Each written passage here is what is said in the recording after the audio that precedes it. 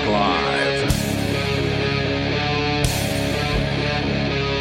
Hey, it's Free Talk Live. The phones are open here as always. You can join us, bring up whatever is on your mind. The number is 603-283-6160. That's 603-283-6160. In the studio tonight, it's Ian. And Matt. And remotely, we have... Vincent. Vincent is back. Welcome back, Vincent. We changed the rules here in the new year on Free Talk Live to allow for remote co-hosts, and you were always one of the best co-hosts on Free Talk Live, so I wanted to make sure we could bring you back in the fold here. His power is in his hair. Thank you. Yeah, as you can see, I've let myself get a little bit disheveled here. My time in the West, but thank you. It's an honor. It's an honor to be back. Thank you. Oh yeah. You're somewhere outside of New Hampshire at the moment, but intending to return to the Shire within the next few months, as I understand it. Yeah, and I chose a good time too, like minus 20 degrees, wind chill. No, thank you. Oh, pshaw! That was like 2 days at nighttime. Like simple. No biggie. We got this. Yeah, it was a little strange though, because here we switched out to propane-based heating systems, and turns out once it gets too cold outside, propane doesn't vaporize. Run. That's right. Yeah, so you got to have something to back that up. Mm-hmm. Anyway, the phones are open here. You can join us. I got some really ugly news in the world of cryptocurrency. Really? The federal government is expanding its attack against crypto, and it looks really, really bleak. I will share that with you coming up here in moments.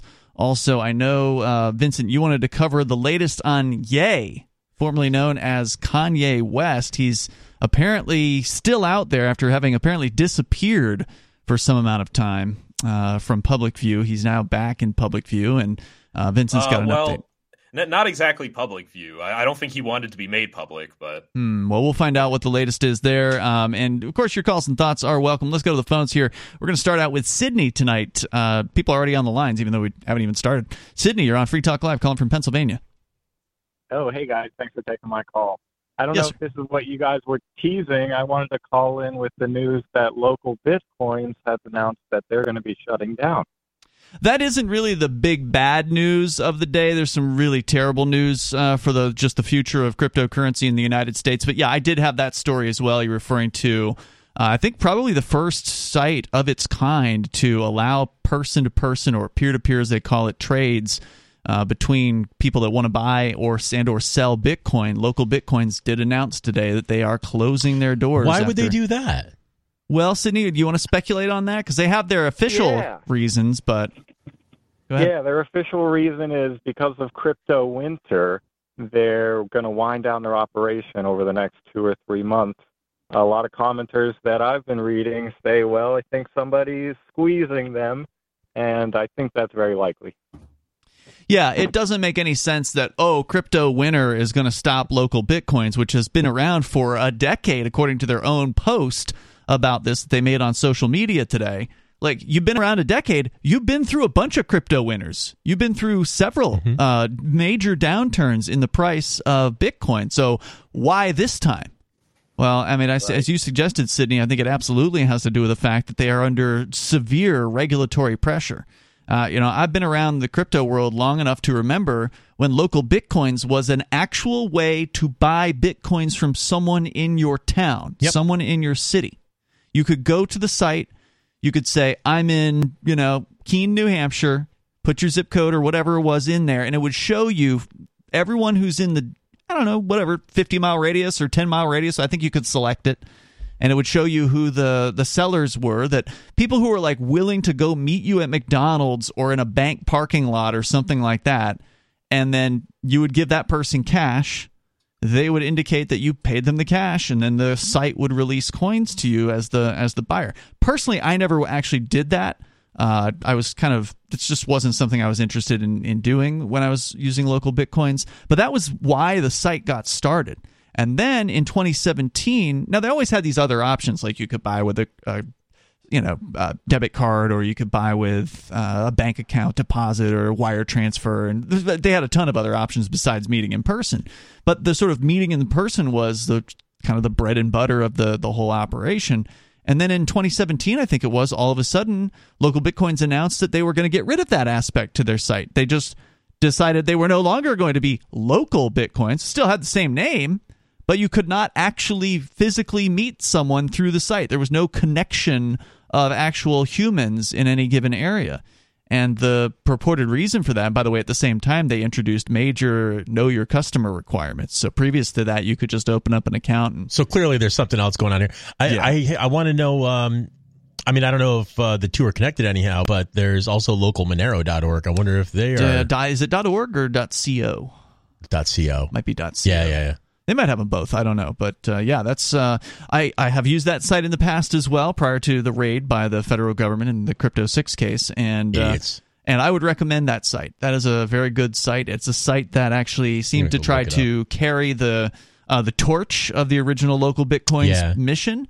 And I suspect they're going to see an increase in business now that Local Bitcoins is going away. I don't think Local Monero is a good idea either, because even it is centralized, and if Local Bitcoin is going to get squeezed, which it looks like they're probably getting squeezed. My question is, that's got to be what's happening. Why wouldn't they just say they're getting squeezed then? Which is weird. But the same reason why, whatever the reason is, it's probably the same reason why Shapeshift never said why. Because Shapeshift, the libertarian-founded company that allowed individuals to exchange cryptocurrencies, not dollars, but just crypto for crypto, online without an account, several years ago changed course and said, well, now we got to make you have an account. Okay, know your customers coming into play, and sorry about this, but we had to do it. And they never really told the story. There was never an explanation from Eric Voorhees, who is the founder of Shapeshift and hardcore libertarian voluntarist guy. A real one, verifiable. Free stater, like he's the real deal. And he's always been on the up and up about just explaining his experience with crypto and hating on the federal government, and he's very anti-state, right?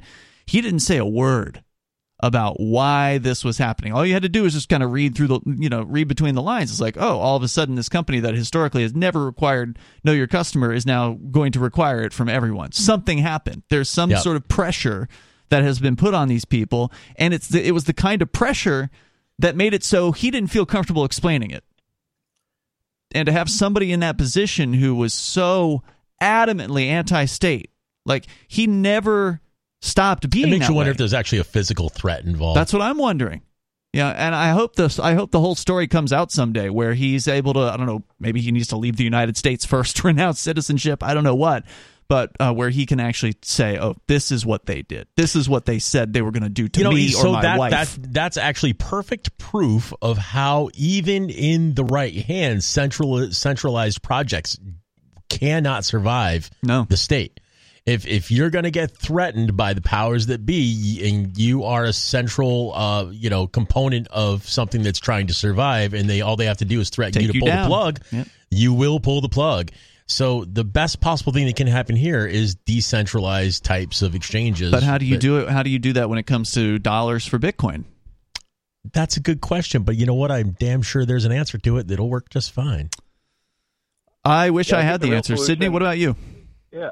Well, I wish we could just decouple the dollar from Bitcoin. 100%. But anyway, I first heard about Local Bitcoins actually here on Free Talk Live like a decade ago. Mm-hmm. And when I first checked it out, I thought that it was just a map where it was just a way to, connect with other people and you would meet in person. I wasn't aware that they did an escrow service. Yeah. And as I was looking into this story, I realized that they actually had a lot more, let's say, skin in the game. And once you do that, I think then you have something to lose. Mm-hmm. And, the powers that be that don't want to see cryptocurrency succeed because it's an alternative to their system, they use those as weaknesses.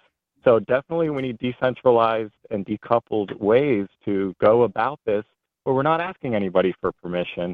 And there's also no way to squeeze people. And I know it's extremely difficult. I think the technological solutions hopefully are out there, and hopefully we can start to use them. I hear on your show frequently complaints about people not using these technologies. And, we have the technologies that are available, and we need to use them and practice what we're talking about. So I encourage everybody to do that. And I just want to thank you for your show, because I really think that it's guided me in many ways, like with Local Bitcoins, where to look, what to look into, what technologies are available to hopefully one day completely circumvent this tyrannical system that they've set up all around us to control us and extract our lifeblood from us. So, right, and the thing is, Sidney, the genie's out of the bottle; it's not going back in.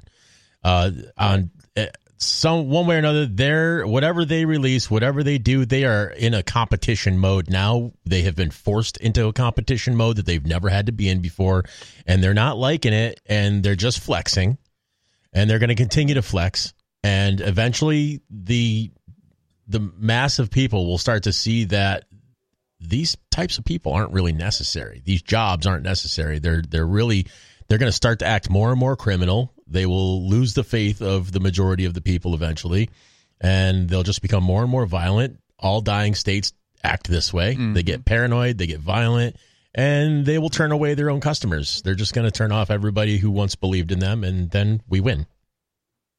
Yeah. Thanks, Sidney, for the call tonight. I appreciate it, man. Thank you. Vincent, Matt, have you guys ever used a site like Local Bitcoins before? Sure. No, I have not. And what was your experience? Fine. Yeah, I've used Local Bitcoins a few times.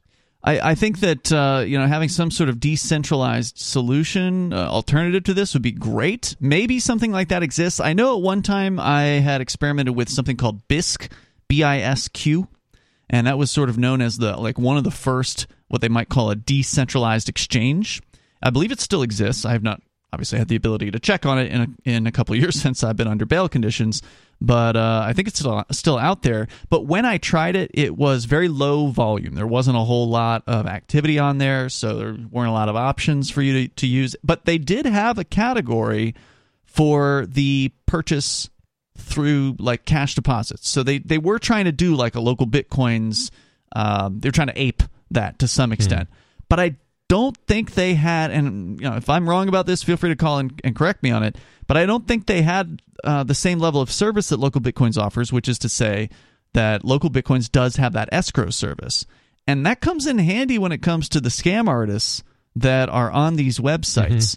And the fact is, they are out there. I don't think they're the majority of the people on these sites. I think they're a small minority, but they're a prolific minority, and they're a problematic minority because they're smart and they know how to take advantage of people, both buyers and sellers. And so having that centralized escrow service is very helpful because there's like an actual human being behind there that when there's an issue, you raise an issue with the site and say, hey, I think I'm being scammed, something's happened, something suspicious is going on, and they bring a person in, and then they look at the evidence, and then they make a decision on that. And there may be a way to do that in a decentralized fashion, but I don't think anyone has done it yet. I would love to hear that does exist, but I'm not aware of it, which is why sites like Local Bitcoins take 1%. I think Agoradesk and or localmonero.co, which is the same site, just they have two different sort of front-facing portals, because Agoradesk is Monero and Bitcoin, last I was aware. So you can do both, which is, I think, a nice thing to have. But they had the same situation where, they take 1% of every sale, and that goes to pay to run the site, which includes paying the administrators to come in whenever there's a problem, whenever there's a scam artist. And that's going to be tricky to do. Maybe like decentralized. Maybe like a multi-node, like an infinite multi-node messaging service that just puts strangers together, that is not centralized, and it's hosted maybe like on a blockchain or something like that. Yeah, there's probably some way to do it. I'm sure someone is going to be thinking about that now, right? Like if they haven't already been thinking about it. It'd be great if there was privacy involved with the exchanges, like the actual messaging service. Like, do we know of any blockchain-based technologies that are privacy in nature? Monero. Yeah. Hush, I think Hush was in the whole idea behind Hush was to be a messaging. Yeah, I don't know where they're at these days. I haven't heard anything. I know they're still about working on it. I've heard about it recently. Okay. I got a full rundown recently. They're still working on it. But let's see. So according to CoinDesk and their story about this, the Local Bitcoins revenues has taken a hit. They say they apparently had a $100 million week or consecutive weeks in 2017, and now they're down to 5 to 7 million in weekly trading volume over the past 4 months. Now, you can do the math here at $5 million And if you look at what 1% of that is, because remember, they take 1% from every trade. That's $50,000 in a week. Now, obviously, that's going to not be anything compared to $100 million, because that's obviously a lot nicer. But I mean, can you run a website for $50,000 a week? Yeah, I think you can. I think you can. If you have to cut your staff, I understand. There's been a lot of bloodletting going on in the crypto world in the last year. And this is what they are calling this crypto winter. There's major websites like Crypto.com, Coinbase. A lot of these sites have cut hundreds, if not a couple thousand staff members, because numbers are down. The usage is down. I mean, that's absolutely a fact. But I mean, how much do you really need to pay? How many how many administrators do you need to check over a lower amount of sales? The sales are down, so you're going to have to probably let some guys go. But $50,000 a week, I think you can still pay a healthy staff to run a website. So to me, this isn't about the numbers being down. That's clearly just an excuse that they're giving. Somebody's putting pressure on them, and it may just be the simple pressure of having to comply with governments, right? I just want to add to them not saying if they are under the screws by the government. I've seen in other cases I've covered where it's a company bullying customers, where if a customer was wronged by a company and they put out an article or a bad review, in this case, the company was holding on to the person's money. They would bully the customer and say, take down your review, otherwise you won't get your money. So, wow. It doesn't have to be always a physical threat. I think it could be that they say if you complain about this, it's going to get worse. And if a company is going to do that, then obviously the government's going to do 5 times worse. Yeah. I remember something else that comes to mind, and let's jump right into the tinfoil hat area, which has been more correct than anybody ever thought it would be, even people who wore tinfoil hats, I think. But I think at PorcFest in 2016 or 2017, Patrick Byrne from Overstock.com was I remember the keynote speaker. And he's awesome. That guy's one of my heroes now. Yeah, I remember Bo Davis talking about doing bong hits with him before he did his speech. Fantastic. Absolutely fantastic, dude. Incredible human being. I love him. But he was talking about his journey with deciding to accept Bitcoin at Overstock.com. Right, and become the first, I believe, billion-dollar company to do that. Yeah, he's one of the first big guys to actually make that decision to accept Bitcoin as a payment option. And one of the things he said is he was getting shadowy type figures showing up around him, getting threats, and people getting out of cars and following him down the street and get back into a different car and things. That's creepy. They were intentionally doing it. He said there was definitely a Russian contingent that was involved, and there was people with Eastern European accents, but it didn't seem like there was.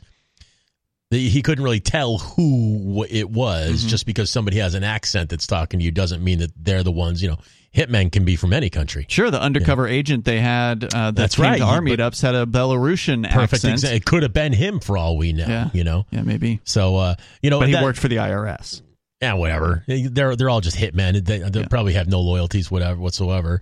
But that said, if they're threatening Patrick Byrne obviously told him to go fly a kite, and he just upped his security and kept his head on a swivel for a while and kept doing what he was doing. And nothing ever happened to him, obviously. Thank goodness. Yeah, thank God. But he actually, take that back, he did get very, very, very, very ill at one point, and it was, I don't know what was going on there, but he came very close to death at one point, but that was after he spoke at PorcFest. But I want to go to the phones here. I got somebody else on the line. Caller, what's your name? You're on Free Talk Live. Hey, my name's Van. Van. Is that me? You're on the air. Hey, how you guys been doing? I've been listening. Look, I'm a Luddite. My brother's into all that stuff. The reason I called, though, we call and talk about anything, right? Yes, sir. What's on your mind? I took some psilocybin about 11:30 a.m. Sweet. Good for you. And I'm still like, whoa. My ex-wife gave it to me, and I said, okay, I got a bum knee. I'm in my backyard, and I don't have a vehicle. I can't work. Oh, here, take these. And I said, well, look, go to the grocery store. Oh, I'll be back in an hour and a half. And she's not back yet. I trust her. Uh-oh. I called you guys about her months ago. She got the government took her house and all that crap, man. And she's wonderful. Anyway, I'm digressing. But the psilocybin, I haven't done this in several years, man. Wow, and man. This is like, whoa. and I think it's illegal in the state I'm in, but probably. I think it's illegal in pretty much every state with the exception of Oregon, or I believe maybe Colorado might be changing that soon. No, D.C. I grew up in D.C., and my buddy's like, yeah, man, you could get it mailed to you up here.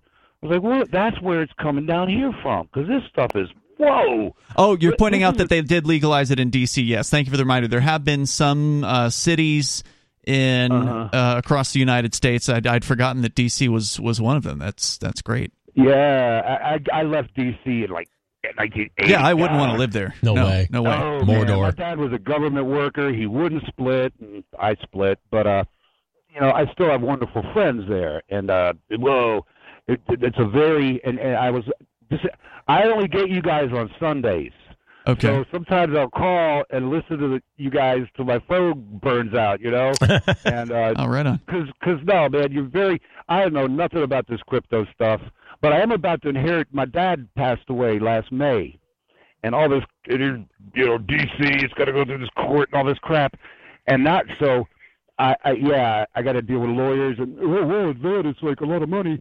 You got to do this, got to do that, and I'm a cash and carry dude, man. So it's like well, that's a whole other story. But the how long do you roll on this, man? Because it was 11:30. What time is it now? Psilocybin, you're normally going to be affected for 4 to 6 hours. But if it was really powerful, I suppose it could go on for longer than that. Sure, it depends on how much you eat, too. Yeah, how much did you take? Yeah, I haven't. That's why I sent her to the store. I ain't gonna eat food. No, I mean it depends on how long the trip lasts. Yeah. Depends on how many mushrooms, how much shroom you right. eat. How many grams? I have no idea. I just took a big old handful. And, oh, well, there you go. Okay, that might be why. Just sit back and enjoy the ride, my friend. I hope you're having a great night. I'm glad you're able to dial the phone and call us, so you're probably not too affected at this point. Oh, no, it's beautiful, man. I mean, it's just, God, I wish you could get back with some food. Well, the fact is, if you're hungry, that means you're probably on your come down because if you're tripping, you're generally not going to be interested in food. In fact, if you were to try to eat while you were coming up on it or tripping hard on it, there's a good chance you puke it anyway. Yeah. So the fact that my stomach's fine. It's just I gave her some money to get some groceries, just basic stuff, and she'll be here, man. All right, brother. Well, good luck. Thanks for the trip report, man. I appreciate Absolutely it. Fantastic. Thank you for the call tonight. Enjoy that trip. The number here is 603-283-6160. And yes, drugs are a thing. People do use them, and they use them responsibly. If you want to learn more about how to do that, I would recommend Erowid, EROWID.org. It does help to learn about these things before you get into them. But harm reduction is an important concept. We got more coming up here in moments. You can share your thoughts. This is Free Talk Live. On Free Talk Live, we're bringing people to the ideas of liberty every day. From wrestling superstars like Glenn Jacobs. You guys really are having an impact, I believe. Like I said, a lot of where I am now is due to listening to Free Talk Live. You changed my mind on some very important issues years ago. To random people tuning in on the radio. I was kind of stuck in the left-right paradigm. I heard your show by chance on a Saturday night. From there, I went on, joined the Free State Project, and become an amplifier. So, I mean, that's really the reason why I amp is because I know that if it wasn't for you guys being on as many stations as you are, I never would have found the ideas of liberty. You can help more people hear the message of liberty by joining Free Talk Live's AMPS program on Patreon for as little as $5 a month. And you'll get access to special perks. Visit amps.freetalklive.com, amps.freetalklive.com.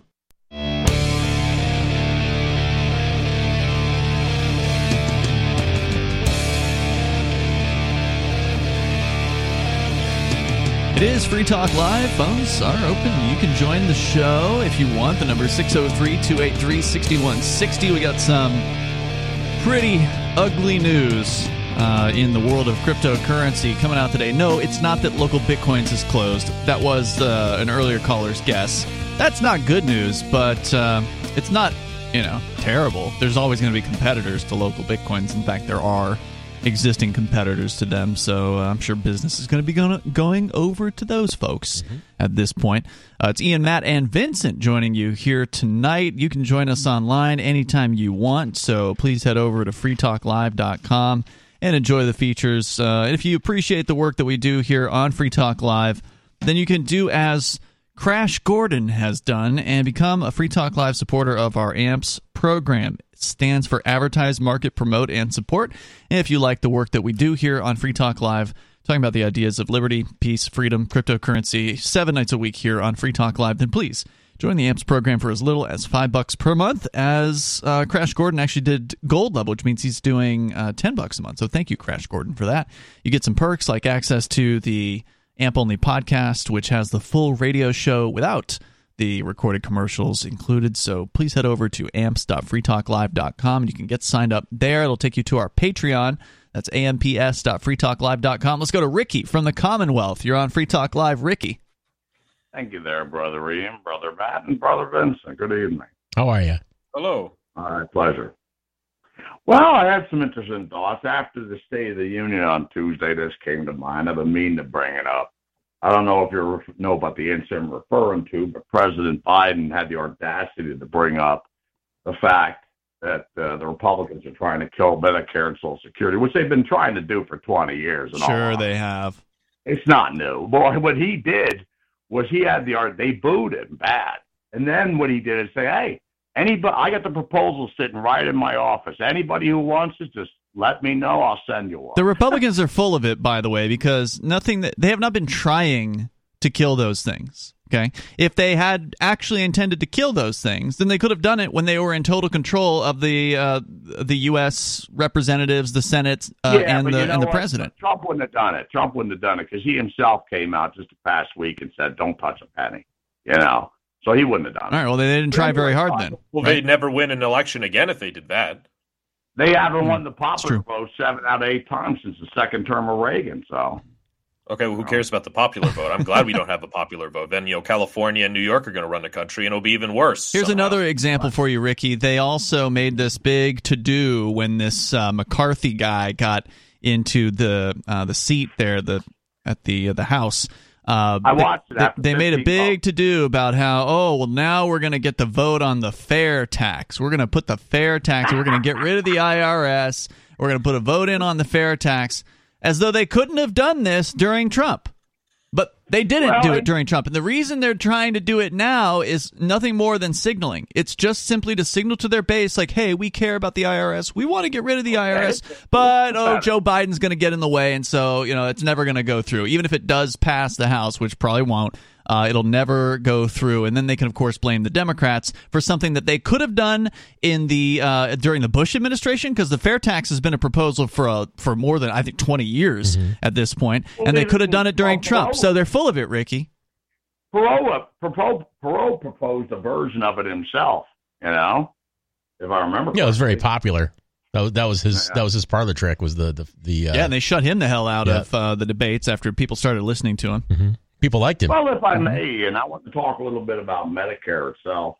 I mean, Social Security, I'm not going to say much about because it goes. Now, which one is Medicare? I always mix it up. Is Medicare the one for old people or the one that's not for old people?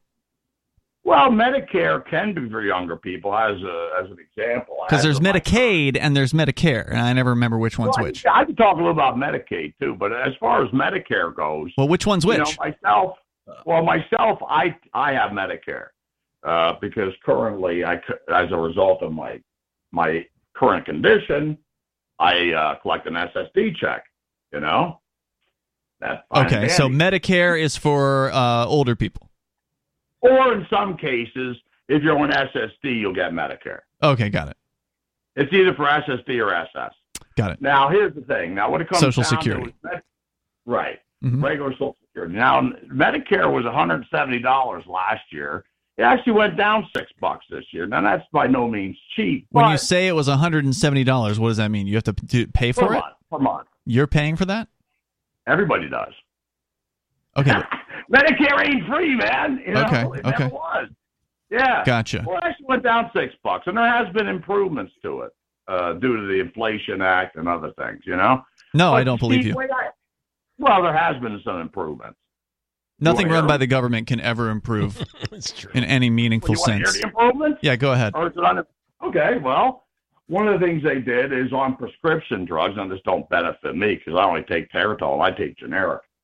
But for people to take prescription drugs, there's a $2,000 annual cap. So if you are on something severe like cancer, drugs, or any of that crap, you're going to really benefit. Now, another thing that they added was they lowered the deductible. It's a little over $200, you know, so that was helpful. Another thing that was added to it, people on Medicare, they can get their insulin for $35. I'm not a diabetic, but a lot of people are, you know, and it's outrageously expensive. It was $300. Yeah, you know why it's so expensive? Well, just like everything else is expensive, you know. People need it, so they're going to jack the price. No, that's not why. Oh. No. The reason why healthcare is so expensive is because the government has regulations that jack the price up. That's why the prices get jacked up. Oh, I thought you were talking about the insulin. Because the FDA exists. No, I am talking about the insulin. And every other healthcare form out there, every FDA-approved treatment costs way more than it otherwise would if they could just bring it to market without having to pass through these bureaucrats and pay bribes in order to do it. That's why it's so expensive. The part I don't get about the whole wanting to kill it thing is the $164 an hour, $170 last year for health care for what you actually get for it. I use it very little. I go to 4 doctors a year. I go to an MD twice. I go to a neurologist twice. I pay $40 co-pay every time, you know, and I get my Tegretol. That's the extent of my Medicare. But as long as you don't really get sick, you know, you're fine. But for what you pay for it, it's good. But if you want good health, well, it's because you're stealing from people. How you figure? How long have you listened to this show, Ricky? Well, for the past 5 years, I have not. You know. Okay. Well, the message hasn't changed. How am I stealing from people? Well, you're not doing the actual stealing. The government is. So you've got an agency that steals from people. It happens on your paychecks, right? Isn't that where Medicare gets taken out? Yeah. No. Yeah, but you don't get a choice in that. They're taking it, and they're gonna take your money and give it to other people. That's stealing. No, Social Security gets taken out. No, Medicare also gets taken out. Yeah, I got Social Security and Medicare taken out of my paychecks. Yeah, I thought that was a separate line item, but it's been a long time since I've had a paycheck, so I couldn't remember. And if you don't get a paycheck, like if you're self-employed or something, they're gonna hose you in you know, enough to take out for it. Well, the be-all and end-all that I don't get is they want to kill this damn thing so bad, and it's something that is popular with people. No, they don't. As Vincent pointed out, if they killed it, like you said, it's popular. People like getting things, quote unquote, for free, even though they're not free and they cost actually a lot of money. It's not free. I pay $164 now starting this year. It was $170 last year. Okay, whatever. No, it ain't free. It's subsidized then, if that's the case. Dramatically subsidized by everybody else who's paying more than that for this. Well, if I needed better coverage, I'd have to get a supplement. Then you're talking into more money, you know? Luckily, I don't. But my question is, what does it really cost them? That's my question. You know? So what does it cost who? Let them have it, you know? What does it cost who? What does it cost? What is it? These guys have, for the past 20 years, on and off, wanted to stop this. It's not new. But what is it costing them? It's not costing them anything. It's not adding to the deficit. It's not causing a problem. So why is this issue there? And there is a small portion of people that are the mega people and all these other guys that are really into getting rid of this. No, they're not. You know? They just talk about it. I mean, this is exactly what Vincent was trying to explain to you. This is the problem with partisans like you, Ricky, and Jerome on the weekends, who's sort of like your counterpart, basically, who you're so partisan, you really believe that the other guy or the other side is trying to do in your favorite government programs. And the reality is they're not, because as Vincent pointed out, they will be losing even more elections if they actually get rid of these giveaways, and they know it. They know if Republicans told the over 65 crowd that they're going to take away their freebies, it's over. It's over. They wouldn't get elected ever again. Two very prominent Republicans are very well known, Rick Scott and Ron Johnson. I heard it coming out of their own mouths. And what's funny is now they're trying to deny that they ever said to words aren't talk actions. Is cheap. Words aren't actions anyway. Thanks for the call, Ricky. You know, the number here is 603-283-6160. That's 603-283-6160. After all this time, how can there still be this? If we just get the right guy in there, this will all be fixed. Ridiculous. What do you guys think? I mean, should we just give up on these issues? How do you actually solve this problem with this government redistribution? I can't think of anything other than a total reset of the system where we just declare all Federal Reserve notes to be a fraud, all these debts in Federal Reserve notes to be a fraud, and just start fresh. But that'll be that's like the ending of Fight Club, sort of like fantasy. And you nailed it. Yeah, I mean, well, right. So it's more likely that the federal government is going to crash and burn before any kind of inside the system retinkering, retooling can ever become successful. First of all, I don't think that can be successful for the reasons we've already given. So it's going to just have to crash and burn. And so to that end, the best thing that we can do is to get out of the way of it crashing and burning and secede from the United States as peacefully and as quickly as possible. Yeah, and I might throw a little gas on the fire if it goes down in flames. I might stand back from a safe distance and just kind of pee some gasoline onto that fire. But and the thing is, it's gonna all good things come to an end, and so do all suck things. And government is suck. I think the project of liberty-minded people ought to not so much try to force it to happen. I don't think we even need to force it to happen, but to try to work really hard to set up other infrastructure to lighten the blow when it does happen. Sure. And cryptocurrency is definitely one of those things. Right? It's a cornerstone of it. And that is also the powers that be understand the importance of that at this point. And they know that they're not so necessary anymore. Infrastructure is coming up. Decentralized infrastructure is coming up. They don't need to print our money anymore. And that's a giant threat. And I think that was whoever Satoshi Nakamoto is absolute incredible invention that he came up with there. Genius. Absolutely. And we just need to kind of foster the idea of crypto. Everywhere I go, I give crypto to people. Everywhere I go, I help people set up wallets. I mean, I probably do it 50 or 60 times a year at least, and I give away $1 worth of Doge every single time. Thank you for that. It's good work. I can't do it anymore. It's the Lord's work, and it is in direct contravention of your religion that you can't do it anymore. I know. And that needs to be brought up in an appeals court somewhere at some time. Yeah, well, that's the end of my thought, really. Right. We're setting up the infrastructure because that's all you can it's do. The only thing that's going to help. The writing's on the wall. They're cranking out the dollar. They're going insane with World War. What's nearly a World War III at this point. And it's not just the United States government; it's every government on the planet. I mean, they're all the same. I think it's also important to think of, when we think of like crypto, that's like, an alternative like currency. But I'm thinking it's important also to focus on even baser stuff, like being independent when it comes to food production. Totally. Looking into urban gardening. I think like a family of four could survive on less than half an acre of stuff that they grow themselves. And the more food we grow for ourselves, the less helpless we are when the government shuts the power off. And find out who your local farmers are and start supporting them and buying stuff from them now. They'll grow more stuff next year. Yeah, that's true. All right. So speaking of crypto and trying to, prepare for the end of the federal government, the end of the U.S. dollar or whatever, crypto is a great alternative. Of course, we also like, precious metals. We certainly talk a lot about the gold back here on Free Talk Live, and I'm a huge fan of what they're doing. And for those of our listeners that are out there saying, I'm just not into that crypto, well, check out the gold back, okay? Check out that as an amazing product to allow you to protect yourself from the failure of the dollar and also have something that you can physically spend to other people to buy things. That's what the Goldback's doing, and is doing an amazing job of helping people in, buying and selling things in physical reality for something besides the US dollar. So if you haven't looked into the Goldback yet, again, they're not a sponsor on Free Talk Live, but I do really love what they do.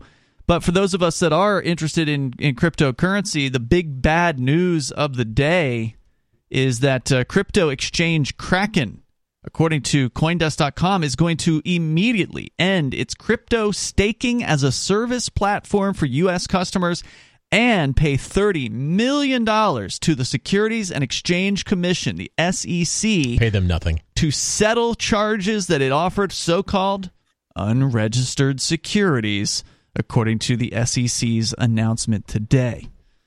And this comes on the heels of a post from the guy that runs Coinbase, which is one of Kraken's competitors. These are two of the largest cryptocurrency exchanges in the United States. The Coinbase guy got on Twitter yesterday, and he said he'd heard a rumor that the SEC was going to be going after staking. They're going to be trying to stop people in the United States from conducting staking. Now, can either of you guys explain what staking is? No, why don't you do it?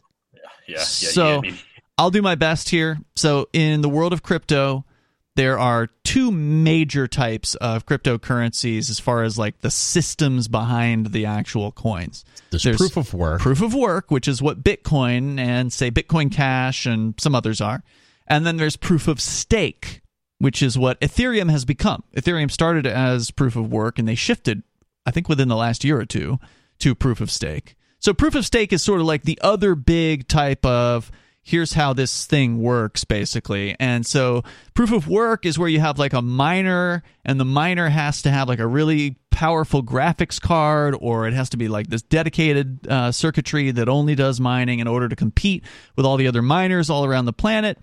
And so like there's this math problem they're trying to solve, and whoever solves the math problem wins the mining block reward, and they get some Bitcoin, right? That's kind of how that works. I'm not an engineer, right? So that's as like a brief overview as I understand it. Crypto staking doesn't require, as I understand it, does not require miners. And so therefore the idea behind crypto staking is that more people can participate. Because in order to participate in mining, in most cases, there are some exceptions like Monero and others. You can mine with like just any old laptop, as I understand it. But so we're talking very generally here. With crypto staking, anybody that's got like whether it's a laptop or a desktop computer, not so much with phones, I don't think, but with like an actual computer, you can run the full, what they call full node software of that particular coin that you like, and you can quote unquote stake the amounts of coins that you currently have. So if you have some amount of whatever it is we're talking about, Ethereum or, well, I guess Ethereum's different because they require 32 at least to do staking. So excluding Ethereum, some of these other coins that allow for staking, you can tell it, I want to stake my coins. And what that allows you to do is it allows you to participate in the securing of the network that you're interested in. So you become actually an important part of the network. Yeah. So what the SEC is saying is that by staking your coins, you are saying that you have bought into the network, and the way the SEC sees that is the exact same way they look at buying stock in a company. You're a security. You're a security. Everything's a security. And, they are, when you're a hammer, everything looks like a nail, and that's the SEC with crypto right now. And the thing is, I think at this point they very much realize that it's out of their control, and the only thing that's going to keep it in their control is if they bark loudly enough and scare people enough that they walk away from it. But the reality is if people just kind of look at them and say, ooh, that's a mean dog, let's go to the other side of the street. Well, in this case, the other side of the street would be to do your own staking. So what's happening here, and you can, like, there's nothing stopping anyone from doing their own staking, but it does, it's not something your grandma's probably going to be able to figure out. Right. Like, you do need to download the full node software and press the right buttons. It's not hard to do it. I don't see any reason to use it. Just for people who are new to crypto, I personally don't have any use for those types of coins anyway. Proof of stake? I don't want to get involved with that. That's not a necessary part of using crypto. So one of the downsides of proof of stake is, well, the upside is that you earn a yield. So when you do passive income. Yeah. So when you do staking, you might get 10% or 15 or 5 or whatever, right? Yeah, the puzzling part about the SEC getting involved is that's not money. No, those aren't dollars. No, they're not. They don't represent dollars SEC, either. No, they don't represent dollars. It's like I try to, crypto is just like having a collectible. It's math. It's math, but it's like having a Beanie Baby collection. Sure. Like as the SEC, those go up and down in value.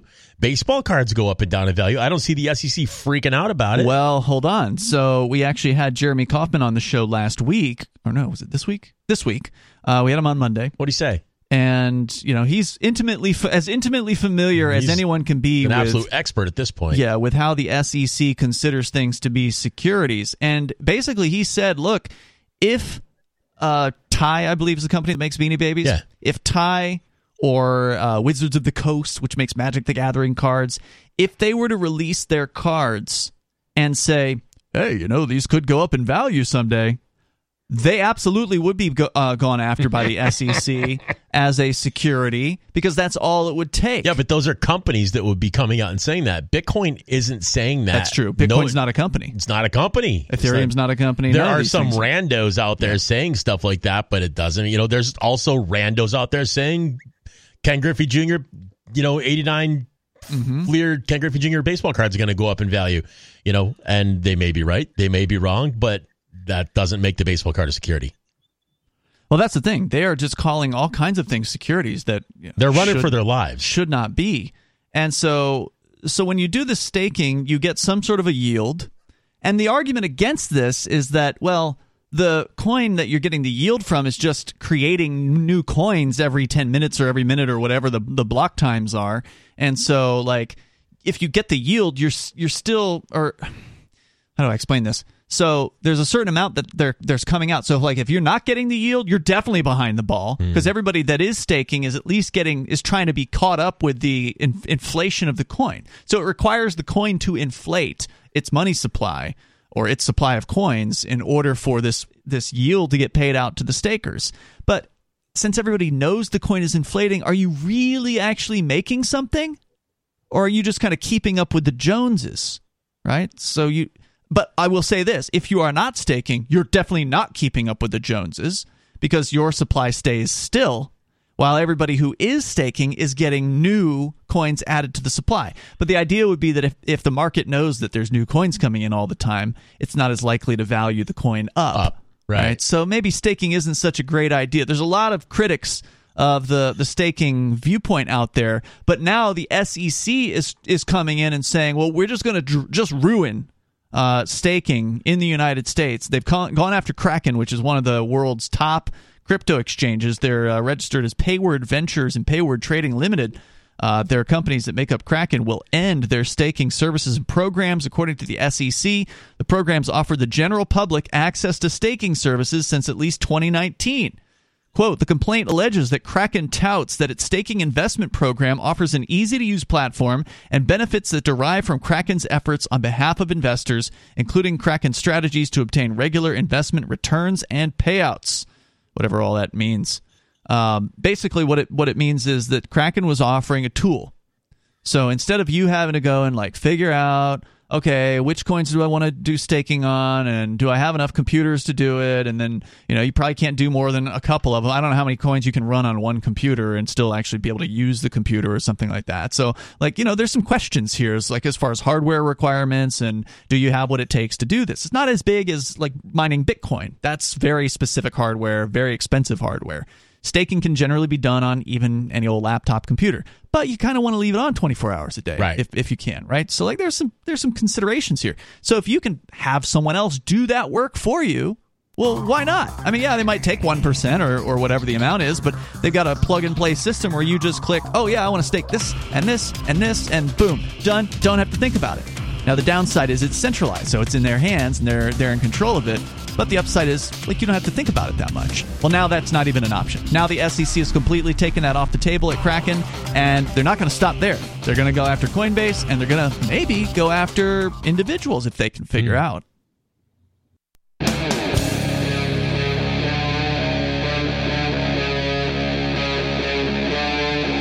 Free Talk Live.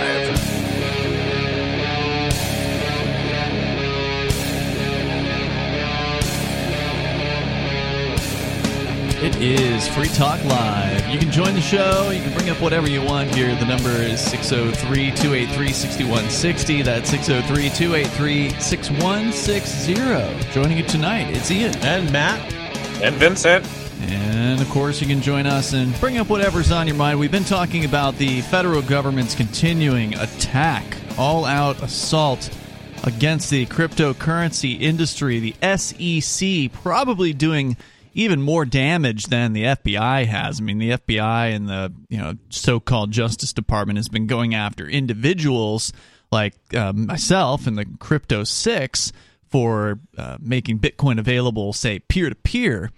but those aren't as big of hits, I don't think, to the industry as going after companies like Kraken, who just today came to an agreement with the SEC, the Securities and Exchange Commission, that Kraken will pay the SEC $30 million and agreeing to immediately end its crypto staking as a service platform for U.S. customers. If you're outside of the U.S., you will still, apparently, if you have an account with Kraken and you're staking with them, then that will not affect you. But anybody inside the U.S., sorry, you're SOL as far as being able to stake on those coins that you liked and you wanted to support. And you may still be able to do it yourself by figuring out how to actually download the software and get it set up and so on and so forth. But that's going to be a significant reduction in the number of people in the United States who are going to be able to participate in staking, which basically puts those people behind the ball as far as, the rest of the world who is under no such restriction. So people elsewhere on the planet are going to be able to participate in staking. They're going to be able to get the yield, which, by the way, according to the story here at CoinDesk, Kraken was offering as much of a 20% yield on its staking service. So people all over the planet are still going to be able to get that 20%. And people in the United States, sorry. Tough economic times made tougher here thanks to the SEC. It's not like the United States will go down in flames, not because the government became too powerful, but because the people became too spineless to stand up to. That's true.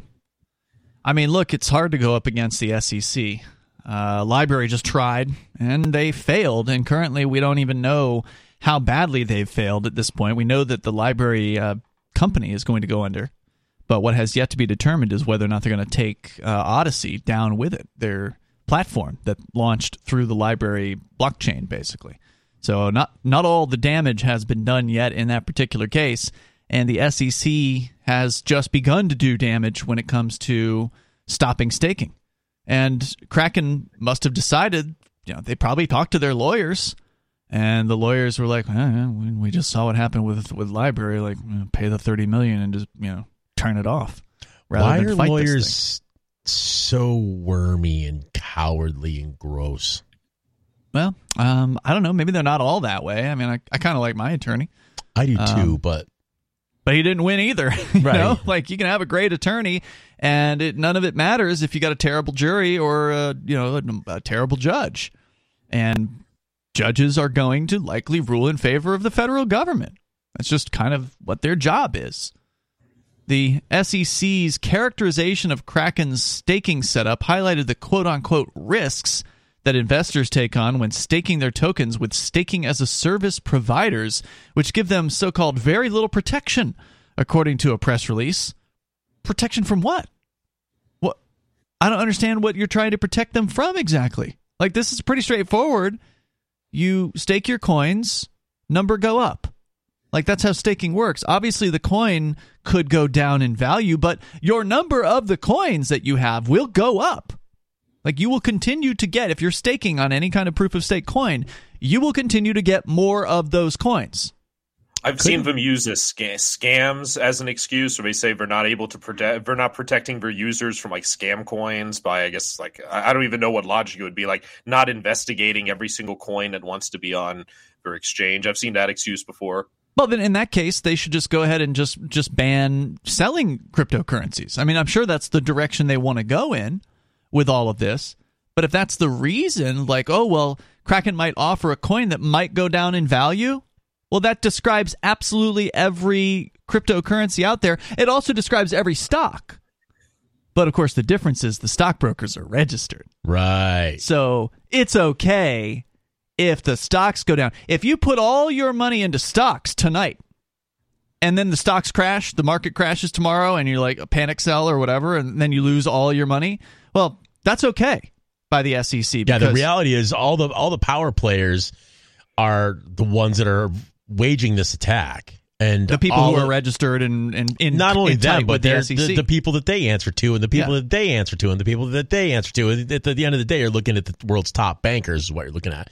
And, the elite of the elite. And the elite of the elite was way late to the crypto game. Sure. And the people who were early to the crypto game, people like us, absolute normies, average dorks. It came from lower middle class families in middle America, and we aren't legacy banking blood. Sure. So they're legacy not happy banking about that. No, they are not happy about that. They don't want this type of leverage against them. This is a big, big problem. And people like us are telling the rank and file normies, the peasantry, that, man, we really like crypto. This is a really good idea. I like doing the crypto thing. This is better than money for me, That's a major competitive component that they aren't going to be able to figure out how to overcome. And now they're just on the attack. It's desperate, but it seems to be working. That's the sad part about all this. I don't think it can work. Like I think they'll tout their wins very loudly. But the fact is, I don't think these attacks are legal. We got to go back to thinking about the judge at the district court here in New Hampshire ruled in favor of the SEC. He's an absolute moron. By definition, that makes it legal. I mean, he did one, not seem to be a moron. That judge he's an idiot. He was also biased as hell, Ian. He was. Of course, he's biased. That doesn't mean he's a moron. No, well, right, okay. In that case, then he's evil. Well, yeah, he's flat out evil. He's doing the federal government's bidding. He can't even fall back on ignorance. He's just evil. Yeah, he went from calling, when it explained to him that it's not money, it doesn't fit the definition of money, it doesn't fit the, it's cryptocurrency. He decided to define it as funds. He's the one that came up with the new legal definition. Are you referring to the library judge? No, your judge. No. I was referring to the library judge. Oh, the library judge who wasn't the same guy? No, different guy. Surprising. Either way, it doesn't matter. They're basically cookie cutter lawyer idiots with black moo-moos on. Well, this one I saw his. I think you were in front of not you weren't in front of, but you went to one of the library hearings, right? So you saw. No, I did not. Oh, I saw you in a picture. Nope, I didn't go to the library. I had to work. Oh, okay. Well, anyway, this guy was, he seemed to be well informed. Like, the judge in my case, he wasn't at all educated on cryptocurrency. But the one in the library case absolutely had spent a lot of time looking at it. Like, you could tell he had spent a lot of time looking at it based on the things that he was saying. He understood a lot of the concepts. I'm not going to say he's expert or anything like that, but for a judge, I was pretty surprised at how knowledgeable he seemed. But he is absolutely carrying water for the federal government. Well, they probably are the ones who taught him and advised him everything he knows about cryptocurrency. Maybe. But his job is to do what the feds want him to do, right? And that's what he's doing. And he's they're not going to try to appeal it, at least according to Jeremy Kauffman, because they're out of money. So the SEC has completely bankrupted library, and there's not enough individual support out there to make this happen in the cryptocurrency community, even though there should be. There should be, big crypto people bankrolling these guys. There should be big crypto guys, whales or whatever, coming in and telling library, hey, we'll help you out. But no, I don't think that's happened. They're just letting them die. Now, Kraken could certainly, if they can afford $30 million to pay to the SEC as a quote unquote settlement in this case, then they could certainly afford to pay the lawyers to fight this thing in court, but for whatever reason, they decided not to. Will the lawyers accept crypto? Because that's what a lot of these people are fat, wealthy crypto. Some will. Yeah, there are some crypto lawyers that kind of make their bones essentially doing crypto-related cases. Yeah, but do they accept crypto as a payment? Yeah, I'm pretty sure they do. Yeah. So real quick here from CoinDesk, staking is the process by which proof-of-stake blockchain networks like Ethereum maintain their security. The network's decentralization or decentralized validators post crypto as a form of collateral to attest that they will stay honest. In return for processing transactions, they get rewarded with more tokens. So you're doing a job as a staker. Your computer is essentially working for the network that you're staking, and that's why you get the reward.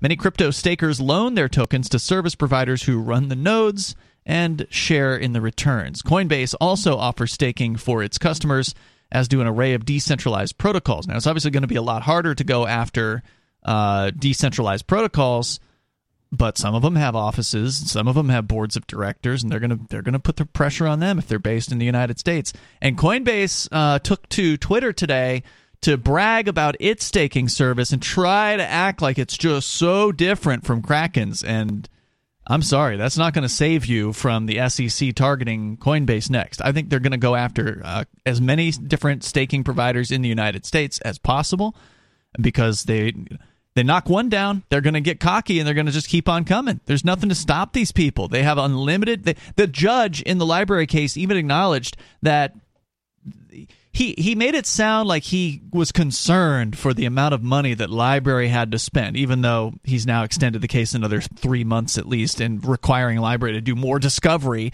at the very end of the case. But he even acknowledged in court, well, I understand this is very expensive for you, and the SEC has no limit on what they can do. Like he knows that the taxpayers are the ones footing the bill for all these cases that they're bringing. There's just no end to it. So the question is, if they can go after staking, which is one of the two main types of systems that sort of back different cryptocurrencies, the other one being proof of work, why can't they go after miners next? How are they going to find them? Well, there are websites. I don't know if they're based in the United States, but there are some sites that allow anyone to do mining, even if you don't have the fancy equipment. So what happens is these sites... like pool mining. They're doing that. I mean, there's definitely pool mining going on, but it allows non-equipment holders, right? Because like I said before, if you want to do Bitcoin mining, you got to have some balls-to-the-wall, crazy, expensive equipment. But there are people who have paid the money to have that equipment who are actually making their equipment available for anyone to essentially rent online. Okay, all right. So this was something that I was experimenting with prior to the raid. There's a site called, I think it was NiceHash. I believe that's the name of it. There's probably a few of them out there where basically you pay Bitcoin into this site and you say, I want to mine Hush, or I want to mine Dash, or I want to mine, you select the thing that you're interested in, Monero or whatever. Why would Monero be on there? There's just people with ballsy graphics cards or whatever that you can. Well, Monero's ASIC resistant, though. You can do that with a regular. Then maybe they're GPU. Not ASICs. Maybe they're just regular GPUs. Is what I'm saying. Like there's different people with equipment are essentially making their equipment available for anybody that's willing to pay to rent it. So the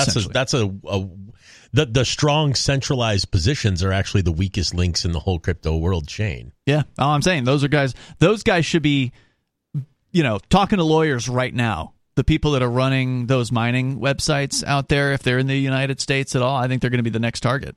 Because if they can get away with going after centralized staking providers like Kraken, they can go after the centralized miners too, right? Oh yeah, you're going to get a reward for doing work? Well, that's a security. That's essentially what they're saying with, with these. That's what the ATF's doing too with gun stuff, though. They're just redefining stuff and moving goalposts around to suit their needs, and it's not going over well with the courts. Yeah, but it took like decades for that to change, right? Well, now we have EPA. Sure. There's a ruling. You're referring to a Supreme Court ruling that happened, last summer? Yeah. Or something like that? 2021. That's not good for these bureaucrats. That EPA ruling was really bad for these bureaucrats and the way they've always run things. Well, they're acting like it doesn't matter. Yeah, of course they're acting until that way. somebody can challenge it, because that's the problem with court rulings is they don't matter unless you can apply it. Right. And they're not going to apply it to themselves. They're just going to keep on going. So it's like, why aren't they going to go after miners? I think they probably will. I think they're just so cocky on their win after win after win. They are absolutely brazen. They are absolutely brazen. So, I don't know. It's really, I think it looks pretty dark right now for the future of cryptocurrency here in the United States. I mean, I don't think they can, quote unquote, ban it straight out. The odds that is going to happen still, to me, seems distant at best, highly unlikely. But I'll have to pull up the LBRY post from today, because LBRY's been going off in this situation. I mean, they've got nothing left to lose at this point. LBRY is, they tried to play by the rules. They tried to figure out what the rules were. They asked the SEC, what do we got to do to play by your rules? SEC wouldn't tell them. SEC said die is what you have to do. Yeah, that's basically it. Let's see here. They say they don't want to kill cryptocurrency. They know they can't. They want to put it in a ghetto like BitTorrent, where average people are intimidated and scared to use it. Mm. And I think they're right about that. Yep. Well, I don't think they can kill it. So all they can do is give it a bad name. But I think people are scared. I think a lot of people are afraid of crypto. When I first got involved with crypto, I was still like a teenager, and anytime I saw like a know your customer thing, that was like an instant turnoff. Not because I was doing anything wrong, but I just didn't feel comfortable sharing my my information. And I know, a lot of other people are even more meek, in that regard than I am. So already with like just basic KYC stuff, it's gatekeeping millions of people out of it. And if you look at the Crypto 6 case, that happened at the same time as, of course, the FTX scandal was going. And, the judge informed the jury that, you guys know that Ian Freeman, he's not the same. He's not connected to FTX. But, I mean, we don't know what they were thinking, right? But there's a good chance those people on the jury were thinking, oh, crypto scam. Yeah. Crypto scam. Oh, these old ladies scam, And so therefore, they convicted me, even though there was absolutely no reason to convict me. There was no evidence that was presented. They did not meet their burden of proof in any way, shape, or form in that case, but it didn't matter when it all came down. They said, we got to punish somebody. Well, they're idiots, for one. They went to public school in America, so you know they're morons. For two, they did it right before Christmas time when everybody wants to go home. These people probably haven't got all the Christmas shopping done because they haven't been to work in a couple months because they've been working on this case so they just want to get out of there. Guilty. But they send that guy to prison. Guilty. We want to go home. But they could have gone the other way. They could have gone not guilty. We want to go home. That doesn't seem as definite for people, though. To say not guilty almost feels like there's something being left undone in their eyes, and I think they're basically there was hypnotized. This parade of victims of scam artists that was brought up in front of them, and the actual scammers weren't on trial. So, right. Let's convict somebody. It's worse than burning a witch. If you want to join the show here, the number is 603-283-6160. Here's what LBRY said on their Twitter today. LBRY.com is their Twitter handle. They say cryptocurrency really is dying in the United States. The government actually is winning. If we die but people wake up in time to change this, it's still a win. They go on saying it's not about whether cryptocurrency is a security. It's about whether average Americans can acquire and use cryptocurrency privately. If everyday people can easily and privately acquire cryptocurrency, the law is irrelevant. And that is a big challenge. To acquire cryptocurrency on a private basis. That's what that is absolutely. I think LBRY is absolutely correct. That is what they're trying to stop. In my case, and this isn't speculation. All you have to do is read the latest filing from the government. It came out last week. It's an objection to our filing to motion to dismiss all the counts, and the government basically lays out why they believe the jury convicted me, essentially, even though there was not really any evidence. And they essentially said that one of the things they said was that Ian Freeman advertised that he respected people's privacy. That means he wanted to work with scam artists. So they believe that anyone who promotes privacy is actually trying to help criminals. That's how they hate privacy. How could any normal person with an IQ higher than that of a dog not see that as a gigantic stretch?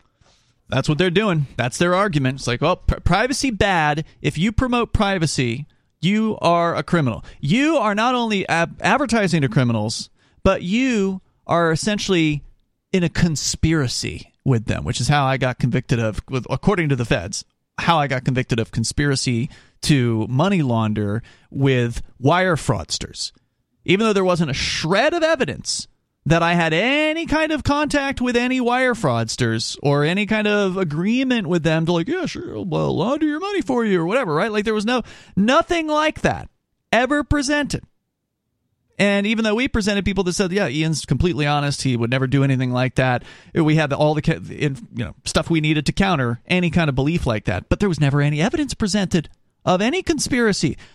But the thing is, you don't have to have evidence of a conspiracy to be found guilty of a conspiracy charge. They can say that the conspiracy is unspoken and that it was what's the terminology?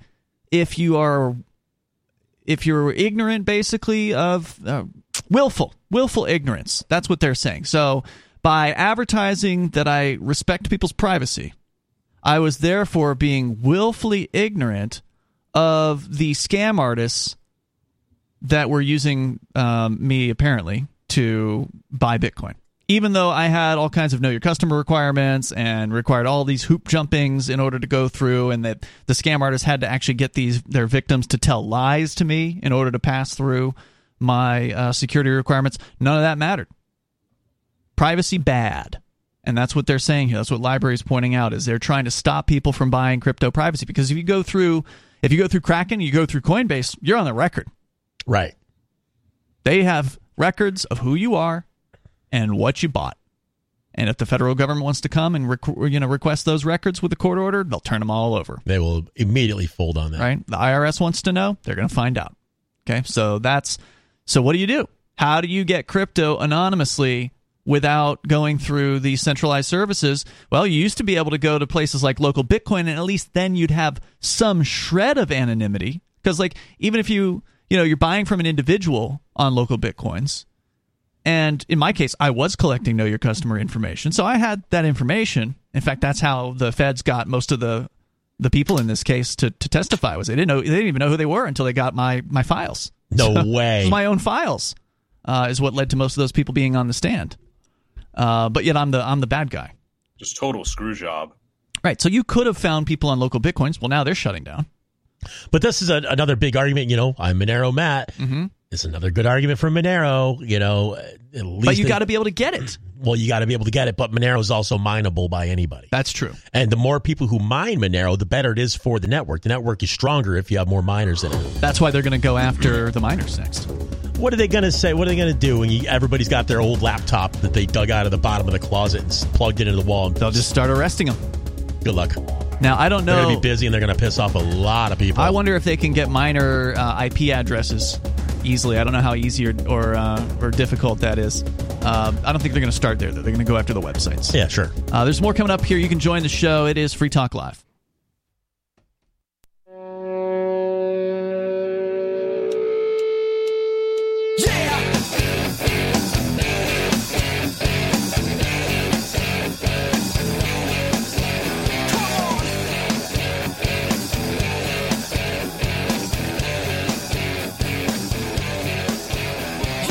Yep, it is Free Talk Live, and you can join the show here. The number is 603-283-6160.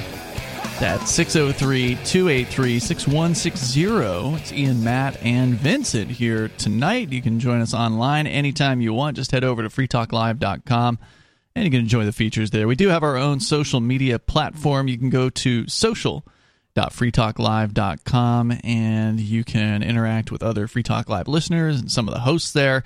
It's our server. It's run by us. It's a Mastodon-based system, and that means it's decentralized. It means it's federated. So we're connected to some of the other Mastodons out there, but some of them have banned us because, well, we care more about freedom of speech, and a lot of the Mastodons out there don't. So if you want to have more opportunity to express yourself than what you might get on the major megatech platforms, head over and check out social.freetalklive.com. Coming up here, Vincent, I know you wanted to talk about the Ye campaign, Kanye West, or the artist formerly known as Kanye West, and his presidential campaign. Plus, I suspect you've been following this Project Veritas situation, Vincent. Have you been... No, not closely. I lost interest in Project Veritas because they've had all these bombshells and nothing ever really changes. I mean, good for them for what they do and what they put out, but it's just nothing ever changes. No one ever gets in trouble, and so it's at this point just clickbait to me. I want to talk about that coming up here as well, but let's go to the phones first. Caller, you're on Free Talk Live. What's your name? Phil. Phil, you're on the air. Go ahead. You guys talking about Bitcoin and all that, and yes, there was a time when I just about dived in. I was just about to, I was on Coinbase and was just about to open my wallet and get everything set up, and just something inside of me went, my gut is telling me this is not the thing to do, and my gut has always served me very well. Okay. And then, probably about 2-3 weeks ago, I'm reading that the entire Bitcoin world is kind of a nepotistic entity where if you have and give me the word, it escapes me for some reason. What is it? This electronic money?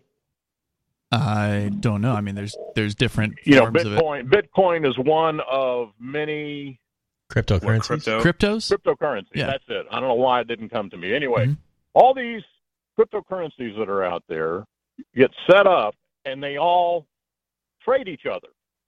Yeah. And they artificially boost the price, or they sometimes even blatantly lie about the capitalization and all of this stuff, and it's just a house of cards and a hurricane. And so I backed out. I don't think so. I mean, it really can't. The whole point of cryptocurrency is it's all ledger based. It can't really pump itself up. It's either getting used or it's not getting used, and every transaction is. And they were buying each other's currency. Who? And each other. If currency A is on Coinbase and currency B could have been issued by the same guy, and he's buying himself back and forth, and then people that are friends are buying each other's. Oh, so you're talking about it sounds like you're talking about shilling, like they're artificially inflating trades to make it look like one thing's going north. They're trying to moon stuff so they can pump and dump. Right. Yeah, it's a classic pump and dump kind of thing. But that happens on exchanges. Used to happen on Poloniex all the time. It happens on Reddit quite a bit.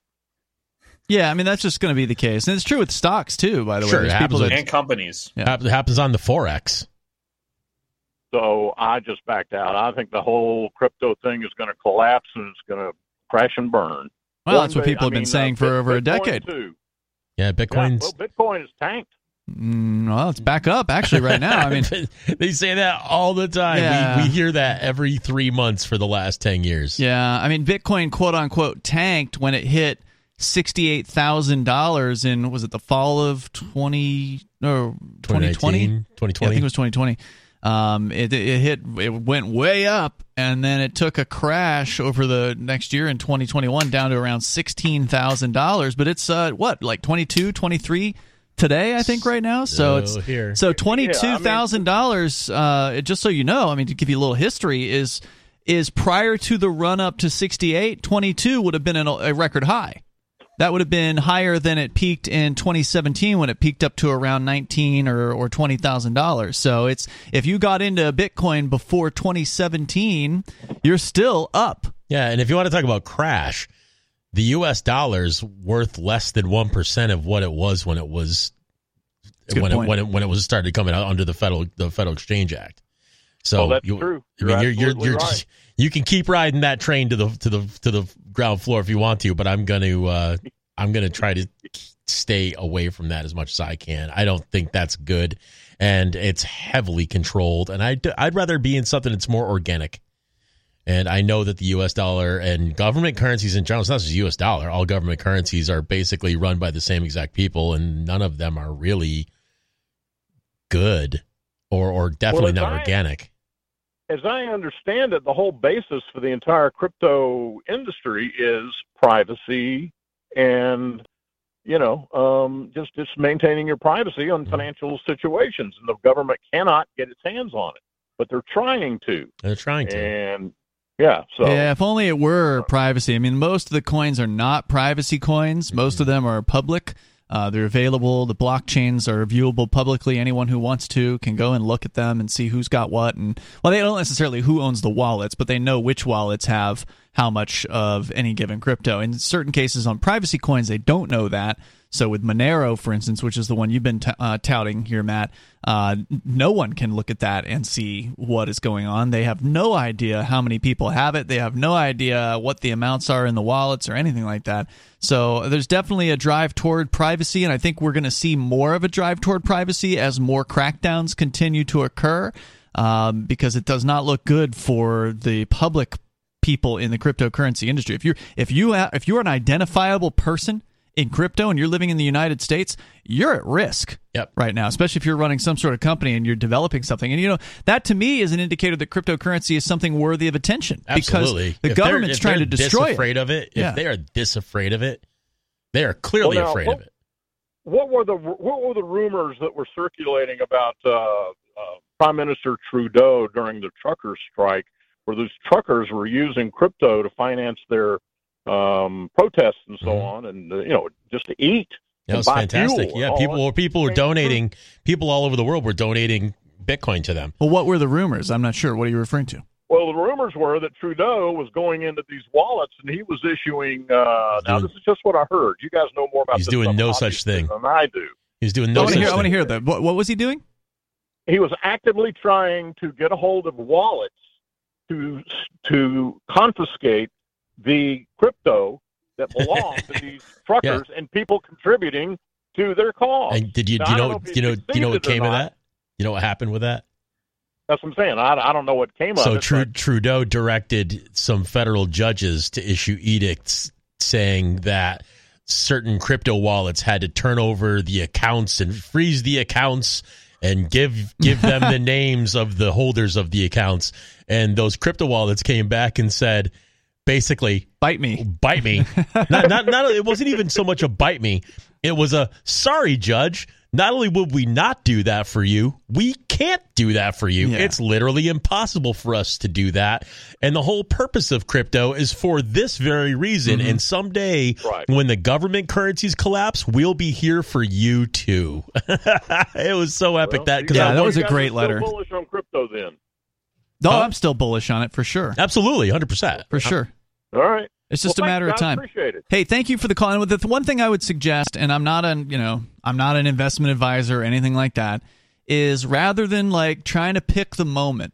Oh, is it down? Is it up? Okay, I'm going to get in.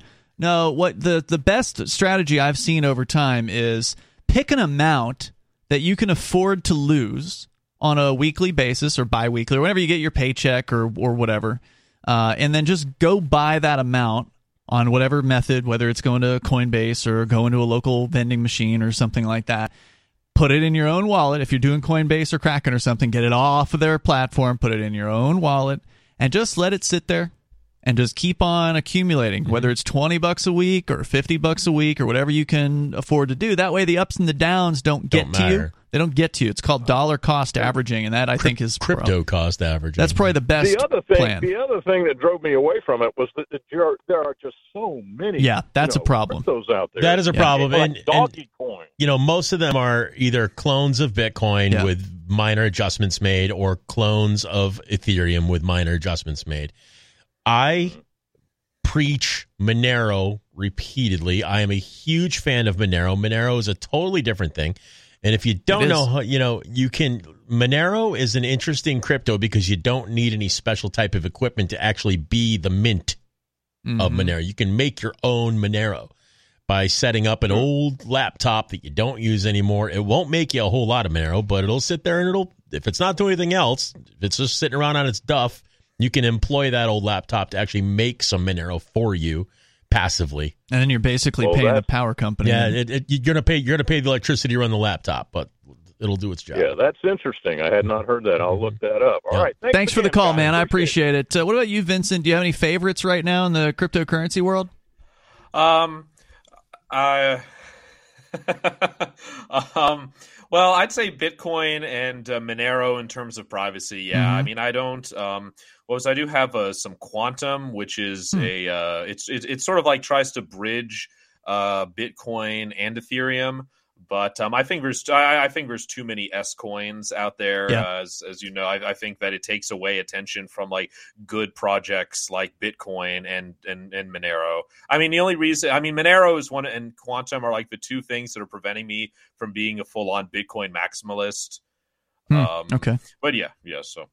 Yeah, I mean, Bitcoin certainly seems like the safe bet. It's the number one coin. It's probably going to stay number one for some time until the Bitcoin killer comes up, whatever that is going to be. Someday, I think we'll see it.